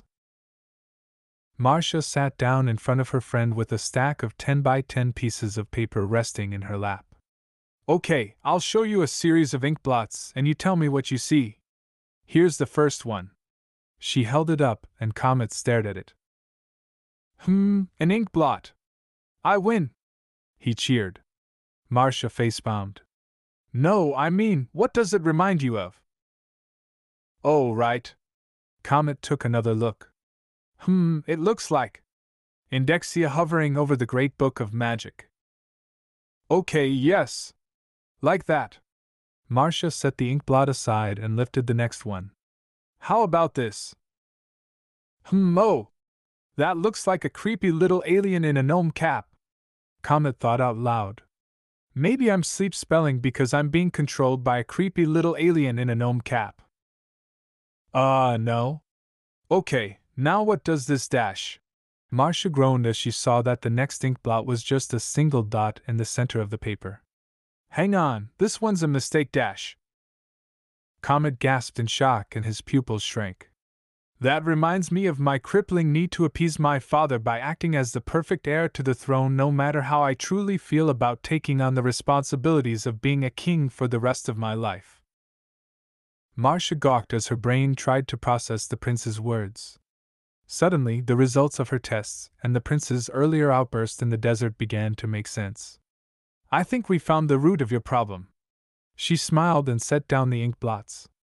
You have father issues. WHO! Comet pumped his fists. I have father issues. Marcia shook her head. And no, that's bad. Ah. Comet frowned sadly. I have father issues. Hey, cheer up. Marcia lightly punched her friend's shoulder. Don't worry, Your Highness, this means we're making progress. Identifying the problem is the first step towards recovery. Recovery, Comet whispered happily. Analysis. A few minutes later, Comet was laying down on the bed while Marcia sat next to him and took notes, while he opened his heart to her. He told her about his earliest memory of his father, how a question about his grandfather made the king cry. From that day forward, Comet hated himself for upsetting his own father in such a manner, so he dedicated his life to being the perfect prince and taking up the throne to be a good ruler. But no matter how hard he studied and how well he behaved, his father had barely spent any time with him growing up. Then he revealed that sometimes he felt as if he didn't even want to become a king when he grew up, and would rather spend his adult years using his magic to help people directly. Okay, it's all very clear to me, Marcia concluded. What? You need to talk to your father and tell him how you feel. What? Comet fell off of the bed in shock and bolted upwards. I can't tell him that. What will he think if he finds out his only son doesn't want to do the one thing he was born to do? Comet, if your issues with your father are what's causing your sleep spelling, you have to resolve it, Marcia reasoned. Besides, you can't keep breaking and rebuilding my house. First you tell me to lie to him, now you want me to tell him the truth? Comet huffed. You're like a roller coaster of hypocrisy. Hey, you're the one who keeps blowing up my house, Marcia snapped. I'm trying to help you. Well, you're not. Comet slammed his fist towards the wall, but hit something softer instead. Ow. Comet and Marcia stared in confusion at the area he had struck. Did the wall just say ow? Marcia asked. Suddenly, a hideous goblin materialized out of thin air, startling the two friends into jumping backwards. He was a scaly goblin dressed in a regal suit with a silver crown resting on his head. Damn it! My plan is foiled! He cursed. Who are you? Who am I? What are you, retarded? The goblin sneered. I'm Prince Smush of the Goblins. And you've nearly killed me like 50 times this past week. Well, what are you even doing here? Comet spluttered indignantly. I don't even know you. Fine, I'll tell you my ingenious plan. Prince Smush cackled with glee. I struck a deal with Luna and her monster army. I would use my camouflage powers to sneak into your house and kidnap you.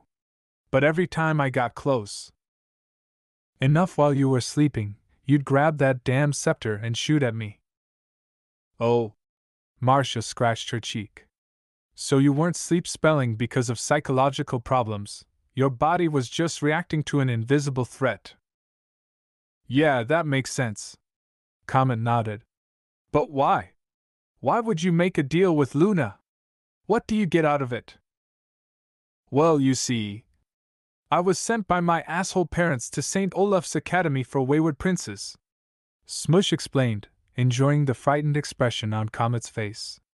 But I finally managed to escape. And when I met Luna, we made a deal.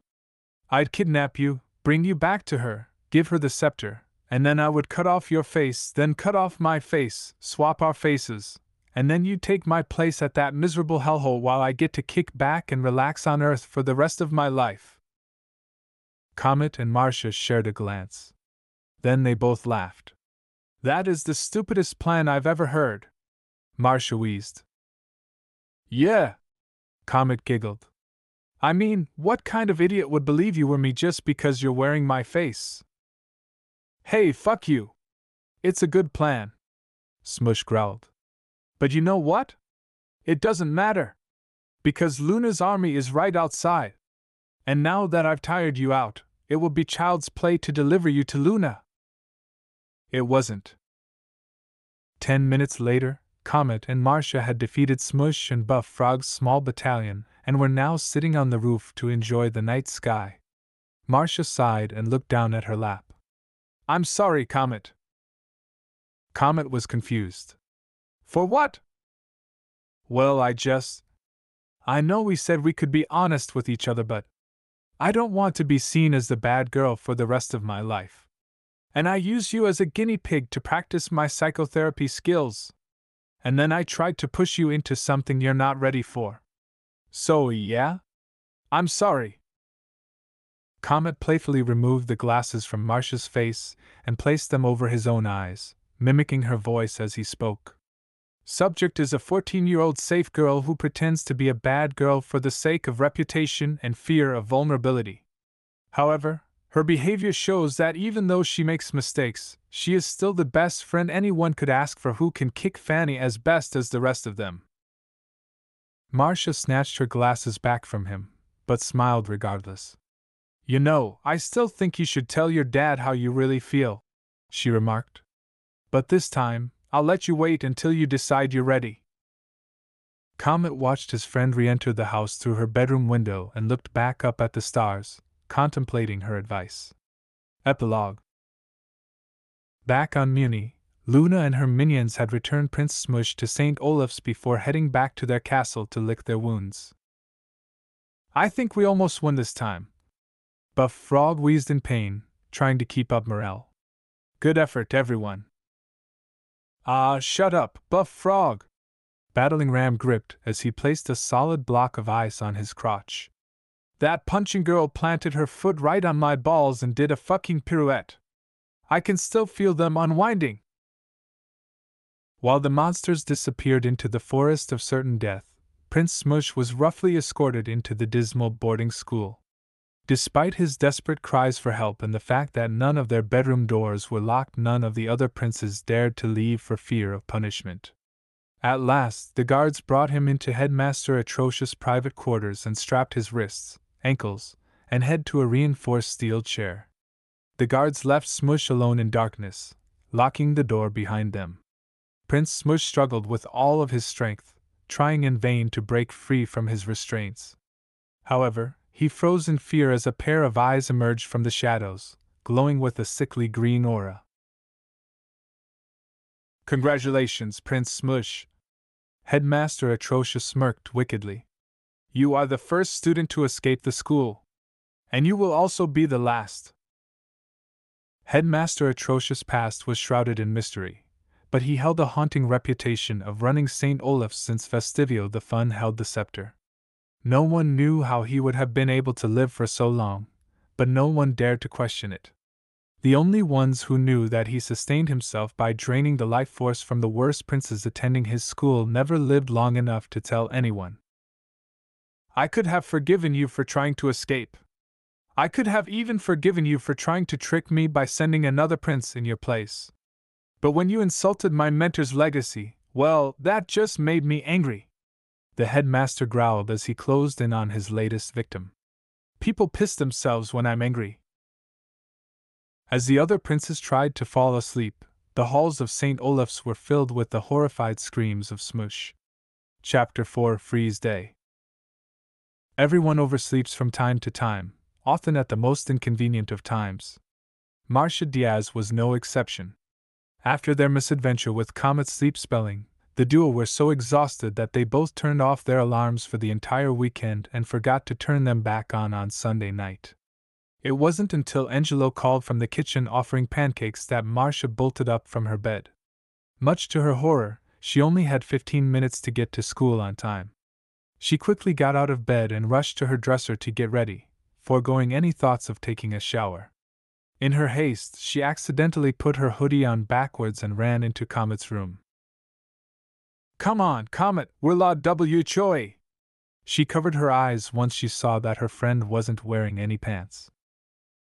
Comet had his dress pants on an ironing board, frantically trying to get rid of wrinkles. Marcia! he gasped, covering himself. What are you doing? Look, I'm sorry, but we have to go now, Marcia shouted, keeping her eyes covered. Last call for pancakes, kids, Angelo called. Not now, Dad. Come on, Comet. We're gonna be late. Normally, I would applaud your desire to arrive at school on time, Marcia, Comet replied while he continued ironing his pants. But a prince cannot go anywhere with tarnished clothing. Marcia looked down at her watch. They only had 5 minutes left. Comet, I'm begging you. I have to get to school on time. What's the big deal? Comet shrugged.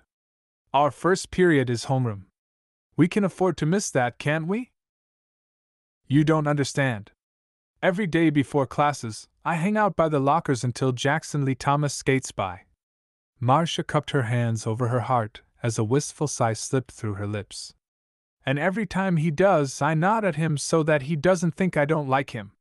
He's never looked at me the same way since I beat up those shitheads, and I've always been too afraid to talk to him.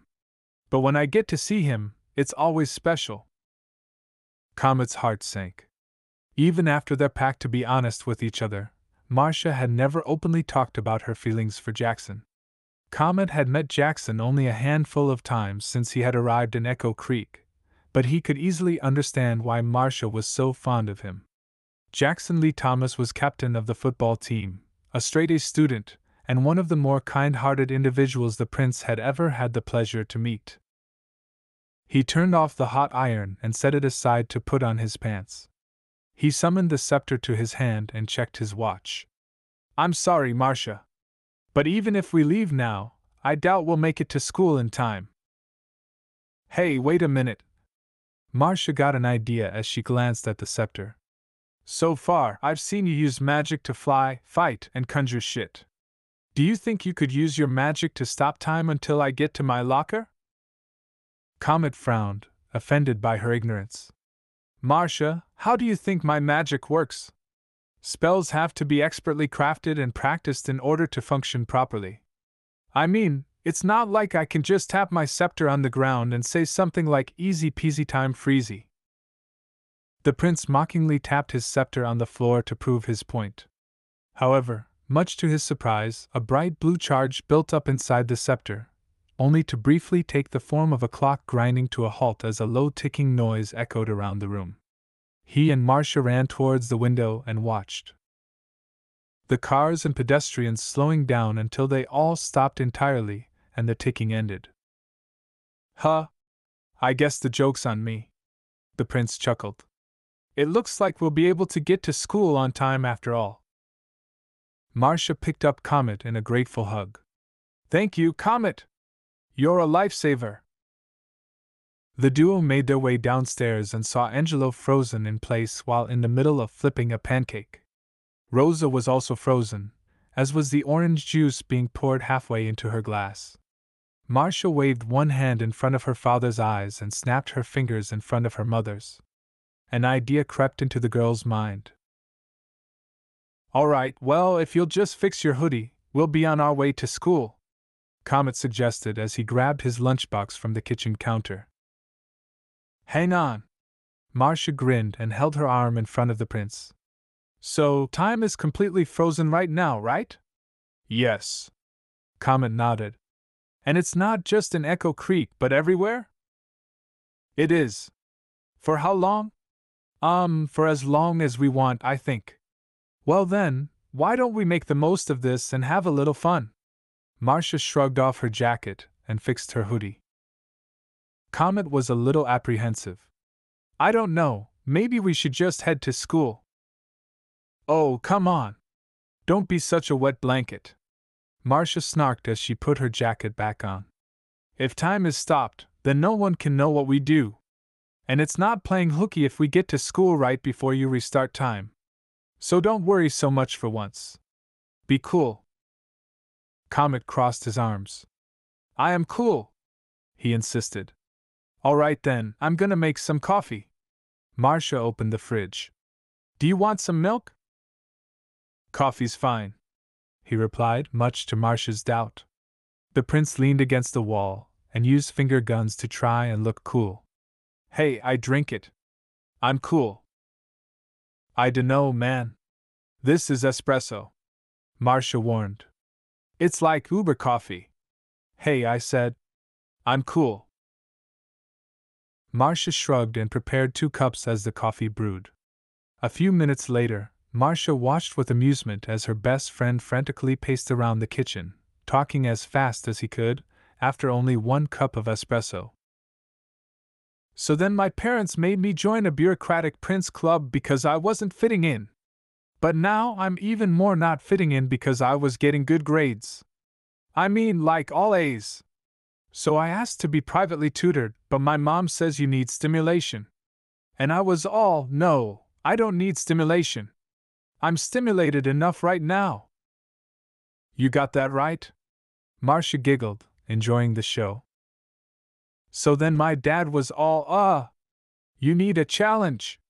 So now I am challenged. I'm challenged to not come home with wedgies and dirty clothes. Because every other prince in the land of Mewni wants to beat up the one nerd prince who thinks he's smarter than them. But I don't think I'm smarter than them. I just do the stupid homework. If everyone else just did the stupid homework, they could get better grades and get pounded, too. Is therianimmer coffee? Marcia took the cup away from the prince and stretched her arms above her head. All right, let's burn off some of that energy. And that's just what they did.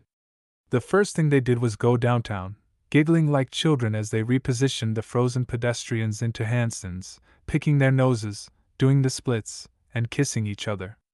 To top it all off, Marcia drew a mustache on a baby's face, prompting Comet to use the scepter to draw mustaches on everyone else in the park. Marcia burst out laughing and Comet followed suit. Their laughter came to an end, however, when they noticed a car crash across the street. A tire blowout had sent a driver into a lamppost that sent him crashing through the windshield and shards of metal and glass towards a mother and her baby.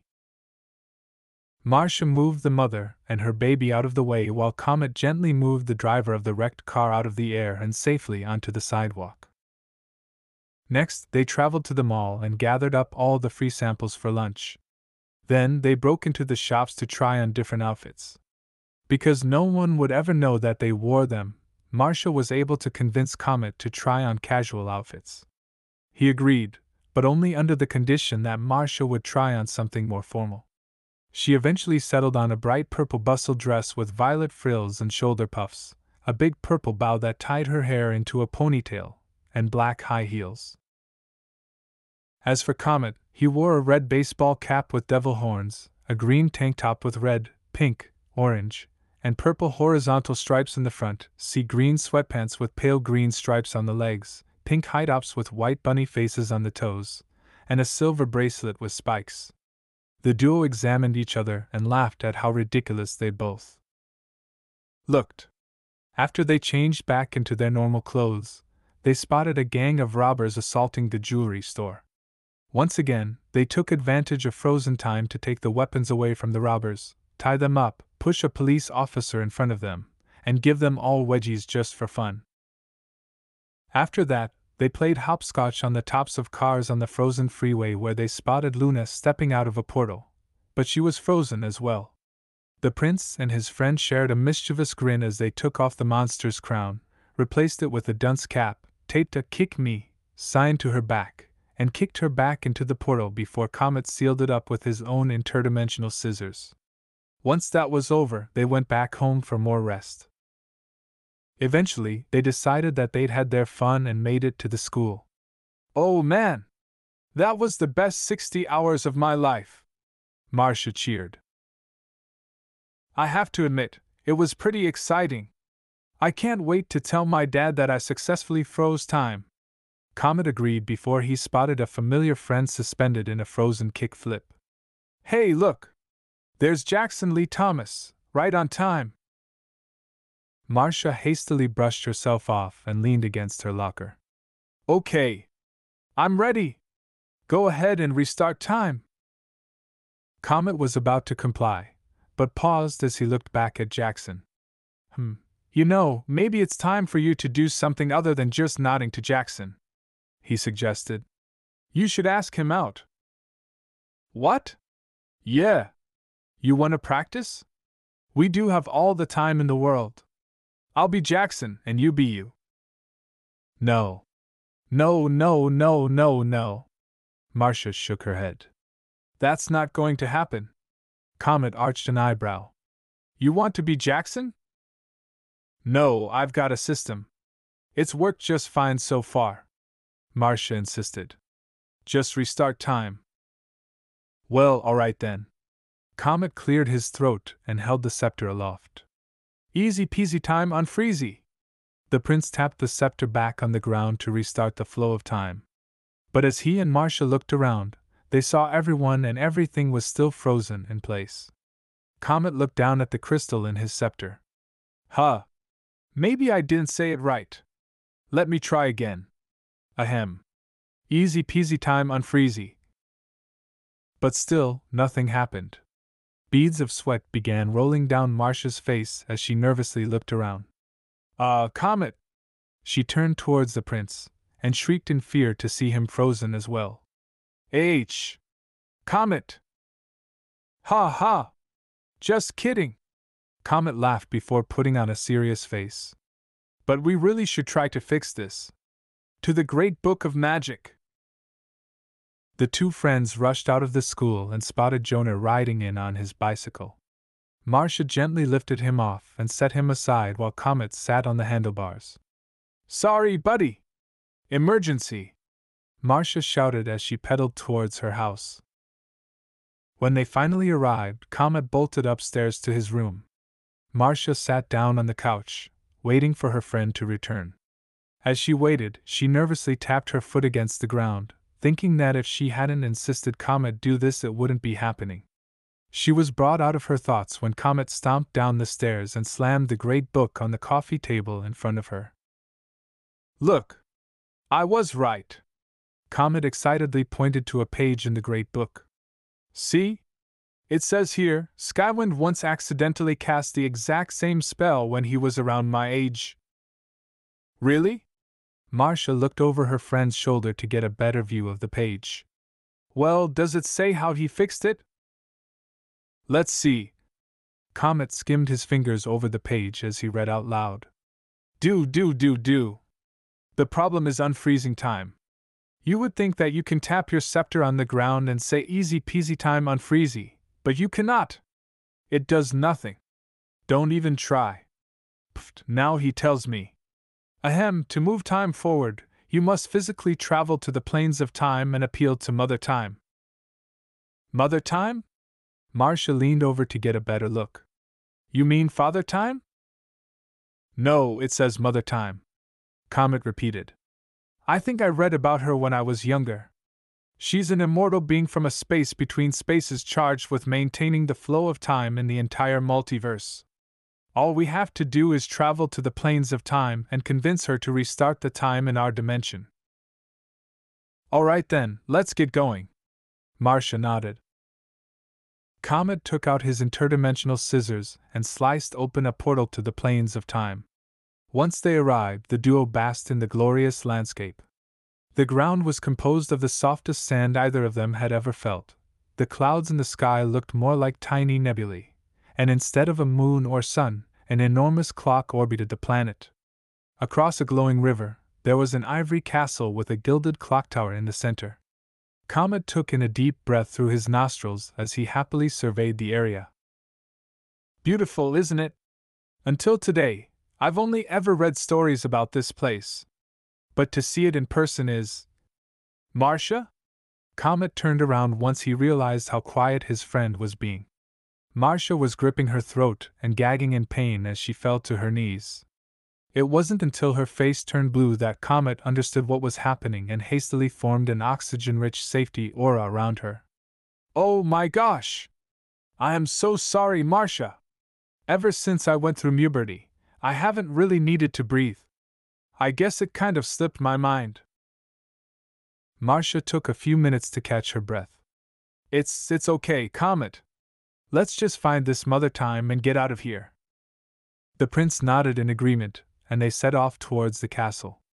In order to travel to the castle, the friends needed to cross the glowing river by tiptoeing over a path of rocks like stepping stones. As they reached the halfway point, Comet slipped and nearly fell in. Acting quickly, Marcia managed to grab him just before his nose could break the water. Comet was now face to face with an image of a much older version of himself. Marcia managed to pull him back up and they hurried across to the other side. The pair stopped for a moment to catch their breath before moving on to the castle. It took all of their strength, but they managed to open the large door at the front of the castle. Once inside, they saw that every wall was lined with thousands of clocks of different designs and sizes. However, the faces of each clock acted as a looking glass to each of the countless dimensions throughout the multiverse, with the gears inside acting as a means to keep the timeline of each universe moving forward.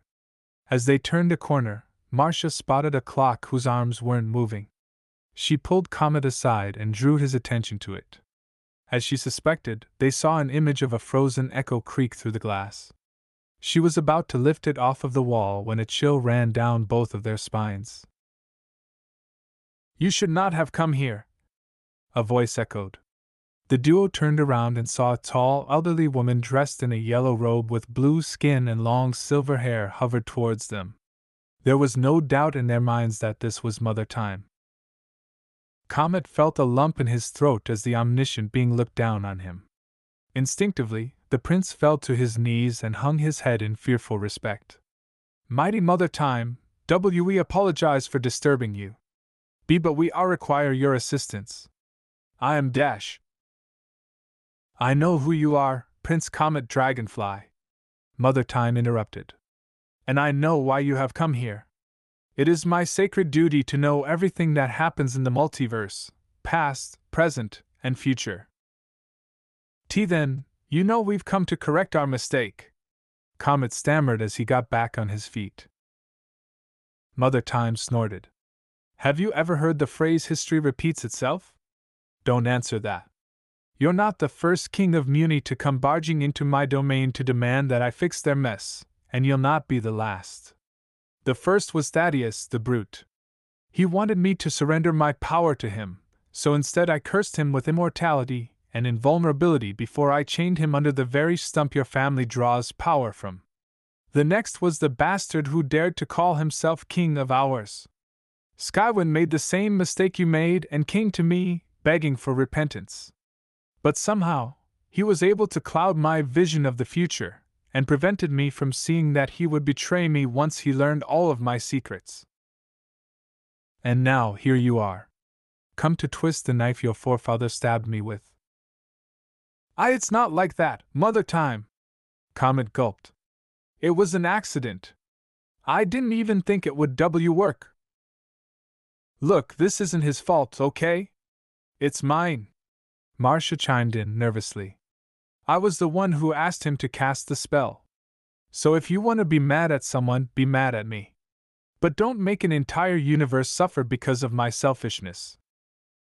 "Yes, I know I messed up, but we can fix this," Comet pleaded. "And I swear we'll never do this again. I'll even tear the spell out of the Great Book." Mother Time rubbed her chin in thought as she let out an amused huff. With a snap of her fingers, 2 mirrors rose from the ground in front of the 2 teenagers and their reflections began to reshape into images of their pasts. It was then that they realized what was going on.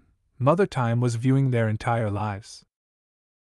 King Mars and Queen Lake looked down at their newborn child with unbridled joy. "He's amazing," Mars smiled. "What do you want to name him?" Lake wiped a bead of sweat from her brow and nervously brushed aside a strand of her hair. "Well, if you don't mind, I kinda like Comet." Mars blinked in surprise before crying, happily. "Well, I think that's perfect." The king looked down at his son. "Hello, Comet. Hello, little Comet." A few years later, Mars and his wife were playing with their son in the royal nursery.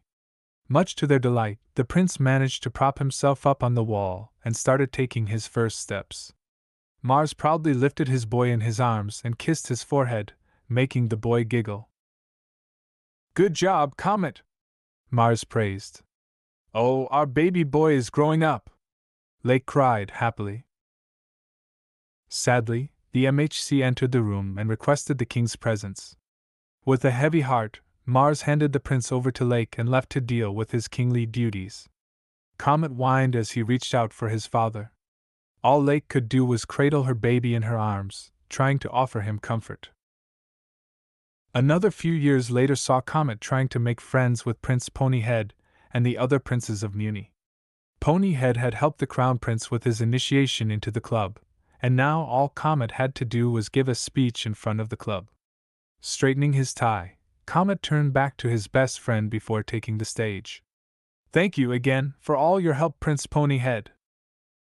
"No problem, D-Fly." "D-Fly?" Comet grinned. "I like that. I'm finally cool enough for a nickname." "You sure are. Now get up there and give that speech." "Yes." Comet eagerly ran up to the stage and bowed in front of the applauding crowd. "Ahem, gentlemen, I am honored to finally join you as a future Dash." Suddenly, Comet found himself drenched in pig-goat blood, ruining his hair and clothes. The entire crowd burst out laughing at the prince's misfortune.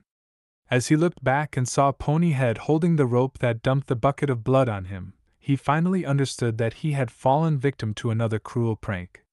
And he hated himself for falling for it once more. With tears in his eyes, Comet ran out of the clubhouse back to his family's castle. "Yeah, that's right," Ponyhead taunted. "Run home to Mommy and Daddy. You suck." The day after, Comet tried to plead with his father to return to his private tutoring, only to have his requests fall on deaf ears. "Not now, boy," Mars said sternly. "I have far more important things to focus on." When the king left, Comet was left to wallow in self-pity and anger. The hearts on his cheeks seemed to crack as a flicker of green magic flashed over his eyes. Acting on impulse, he almost punched a nearby wall as an outlet for his frustration, but stopped himself as he saw the tapestry his blow would have destroyed. His heart marks reformed and the green magic faded away as he gazed up at the lavender eyes of his beloved namesake. "Grandpa," he whispered sadly. After that, Comet would endure whatever bullying the other princes threw at him without any complaints. Another few years ahead saw Comet wrestling with his Johansson cousins to help him blow off some steam from weeks of back-to-back study sessions. They were all so confused as to how the Crown Prince was so strong with such little muscle mass. So far, he had defeated Bobby Johansson, Sarah Johansson, Big Bobby Johansson, Michael Johansson, Bigger Bobby Johansson, and Catelyn Johansson. His mother clapped and cheered for him from the bleachers. "You're doing amazing, sweetie!" she shouted proudly. Comet took a bow for the crowd, but his face fell once he saw that his father wasn't sitting anywhere in the stands. It shouldn't have surprised him that the king hadn't been there for him, but it still hurt. He didn't have time to think much about it as his final opponent, Biggest Bobby Johansson, stomped into the ring, towering over the prince.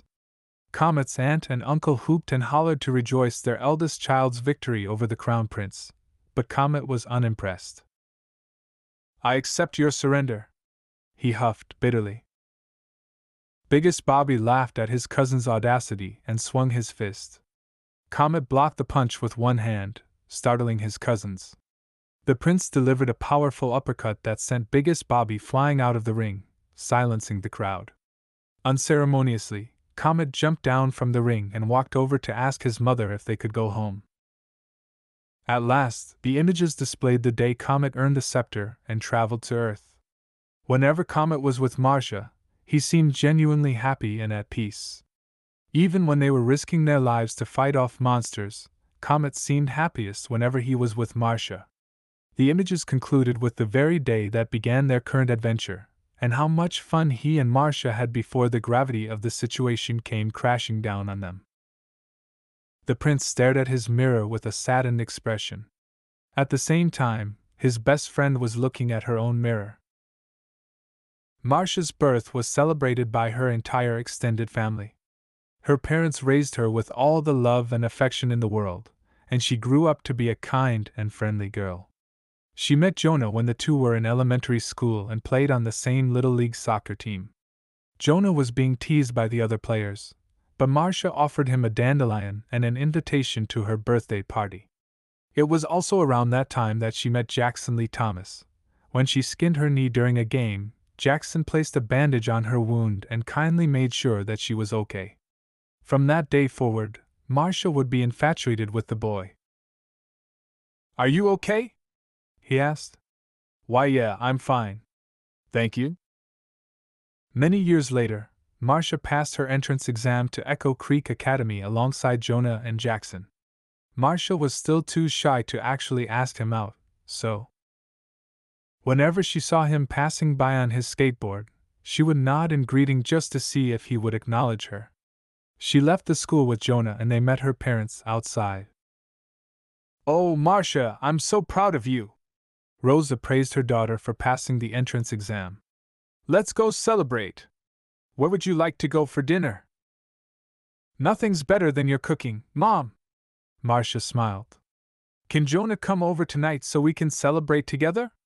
"I don't see why not," Angelo agreed, happily. "Yes," Jonah cheered. "There is nothing better than free food." The mood was ruined, however, when a group of juniors threw garbage at the two new students. 1 year had passed, and Marcia wasn't adjusting to high school as well as she'd hoped. She still hadn't tried to flirt with Jackson, only nodding at him whenever she passed him, and the bullying hadn't stopped. At last, Marcia decided she had had enough. She walked up to one of her bullies after school and hit him in the head with her backpack. The bully was furious and tried to fight back, but Marcia never gave him the chance as she dodged his punch and knocked the wind out of him with another savage swing of her backpack. Marcia spat on his face and began to walk home. 1 month later, the bully had gathered 3 friends and cornered Marcia and Jonah while on their way home. They were armed with chains, brass knuckles, and a baseball bat. Jonah cowered in fear, worried that he and Marcia were about to die. Marcia, on the other hand, decided not to go down without a fight. "You deserve this, you little bitch!" the leader of the group snapped. "This is what you get for dash." He was cut off as Marcia dodged his punch and kicked him in the crotch. Once he recovered, he punched again and managed to hit her elbow, but Marcia ignored the pain and gave him a black eye in return. The other bullies were understandably startled. "All right, you cabrons! Who else wants some?" she snarled. Later that night, Marcia walked into her home with a broken arm and quietly walked past her parents. "Marcia, what happened?" Angelo gasped. "Are you all right? What happened to your arm?" Rose ran to the phone to call an ambulance. "I'm fine," Marcia huffed. "The paramedics are on their way," Rosa called from the kitchen. "Marcia, please!" "What happened?" Angelo went on. "Talk to us." "Get off my back, God damn it!" Marcia shouted as she angrily ran upstairs, leaving her parents in stunned silence. Going even further into the future, Marcia had earned the reputation of the toughest girl in Echo Creek, and she was finally left alone. But still, whenever she heard the faint sound of a skateboard coming her way, her heart would skip a beat, and she tried to keep herself composed as she nodded at Jackson without a word. And this would continue every day for the next year until she finally met Comet. At last, the mirrors shattered into specks of dust that blew off into the wind. Mother Time's gaze had softened slightly, but still held an air of judgment. The prince now understood why the Keeper of Time wouldn't trust him. He was unworthy of her trust. He was a weak-willed boy who couldn't even stand up to his own bullies due to his insecurities. And why? Because his father had a life of his own. Given the power of magic, he was a walking formula for disaster. As for Marcia, she was ashamed to see how she had gone from a sweet, friendly girl into a violent troublemaker who alienated anyone out of fear of being bullied. I'm sorry for disturbing you, Mother Time," Comet sighed, sadly. The prince took Marcia's hand and headed for the exit, prepared to live out the rest of his life in the private hell he had created. Come on, Marcia, let's get out of here. Another snap echoed throughout the castle halls, and the massive door slammed shut. Just as I predicted. Mother Time smirked. You are different. You excuse me? You see, I haven't been completely fair with you, Prince Comet. Mother Time explained, happily. The truth is, there's only one king of Mewni who ever had the courage to enter my domain without disrupting the timeline. And just as he did, you did what no one else ever had, you said sorry. And because you have so humbly apologized today, I shall teach you how to restart time just as I showed Eclipsine in the past. Eclipsine? Comet gasped in shock. The King of Darkness? He came to apologize to you? Yes. Eclipsine felt guilty for his predecessor's past mistakes, and he came to ask for forgiveness on their behalf. So, with my blessing, your ancestor created an amulet that granted him the power of the three who came before him. She went on. Now, unfortunately for you, he saw fit to give that artifact to a human who found herself trapped in the demon realm. But if you're willing to put in the work, I can show you how to craft a device that will allow you to stop and restart the timeline of your dimension at will. Why, yes. Yes, of course. Comet replied eagerly. I'll do whatever it takes to rectify my mistake. Hey, wait a minute! Marcia spluttered. If you knew Comet wasn't the same selfish prick as those other two guys, why'd you guilt-trip us with the mistakes of our pasts? Mother Time shrugged. If you had to spend all of eternity staring at a bunch of clocks all day, you'd get pretty bored, too. A few minutes later, Mother Time was coaching Comet on how to craft the stopwatch. His first task was to craft the frame of the watch from pure silver melted down from the heat of a dying star. Marcia helped him dig up the silver, and the prince flew up towards the star. Using the scepter to protect himself from the heat, he was able to melt it down and bring it back in time to pour the liquid metal into a forge. His next task was to select the proper crystals to form the gears and cogs. Blue crystals were used to stop time, and yellow crystals were used to make it move forward again. Mother Time provided the tweezers and magnifying spectacles he needed to put it all together. Once the construction was complete, the final task was to fill the frame with water from the river. Comet was too afraid to actually touch the water after seeing his reflection earlier, so instead he used one of Crescento's levitation spells to magically collect a large droplet of water to place it inside the stopwatch. Mother Time was most impressed with the prince's craftsmanship and held the watch up to her lips as she whispered in enchantment. All right. Once you return to your dimension, press the button and time will restart. But do us all a favor, and don't try this again unless you really need to, okay? Comet happily pocketed the stopwatch and bowed in respect. I won't. I promise. Thank you, Mother Time. You won't regret this. The prince took out his interdimensional scissors and opened a portal to Echo Creek. Marcia flashed the timekeeper a grateful smile before she followed after her friend. As for Mother Time, she returned to her private quarters in the tower of her castle. There, she gazed at a framed picture of herself standing with the 16-year-old Eclipsine dragonfly, taken on the very day he visited her. Don't worry, old friend. She smiled fondly. Everything is going according to plan. Meanwhile, back in Echo Creek Academy, Comet and Marcia got into their positions. Comet crossed his fingers behind his back and pressed the button on the stopwatch. A wave of blue energy rippled from the watch and through the universe, followed by a loud ticking noise. The duo looked around and saw that everyone was slowly starting to move again. Once the ticking stopped, everything was moving forward at the correct pace. Comet sighed in relief and placed the stopwatch in his coat pocket. As always, Jackson skated past Marcia and she nodded at him as he went by. However, before he could go any further, she thought about what she saw in the mirror at the Plains of Time, and what Comet had told her earlier. Hey, Jackson! Wait up! Marcia nervously called out. The skater stopped and turned around to face her. Listen, I was wondering if you wanted to hang out sometime? Sure, sounds like fun.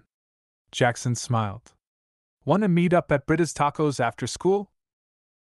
Marcia could hardly believe her ears. She glanced past Jackson and saw Comet giving her an encouraging thumbs up. Sure. I love that place. Great, I'll see you there. With that, he skated away to first period. Comet tried to congratulate Marcia for her courage, but she didn't hear a word he said over her love-struck giggling. Later that night, Comet opened the Great Book of Magic to talk to Indexia. He explained the events of the day and how he was able to fix it before asking her how he could prevent such a mistake from happening again. The problem is that you've been skimming through the Great Book, Your Highness, Indexia remarked. In order to prevent such a fatal mistake from happening again, you need to dip down into the lessons your forefathers have left behind for you. Comet glanced down at the giant book on his bed and the stopwatch in his hand with a gleam in his eyes. Indexia was right. He had spent so much time studying how to be a perfect prince, he hadn't focused enough on how to be a perfect magic user. He thanked his teacher before she went back into the book. He was about to study a bit more when his magic mirror received an incoming call from his father. He closed the book and answered the call. Hi, Dad. What's up? Oh, you know. Mars sighed tiredly. Just the same old boring king stuff. A long, stressful day of paperwork, politics, and problems. What did you do today? Well. The prince was sorely tempted to tell his father everything he had been through, thinking about what he saw in the mirror at the Plains of Time, and what Marcia had told him after solving his sleep-spelling problem. But as he saw the tiredness in Mars' eyes, he pocketed the stopwatch and put on his usual empty smile. Oh, nothing important,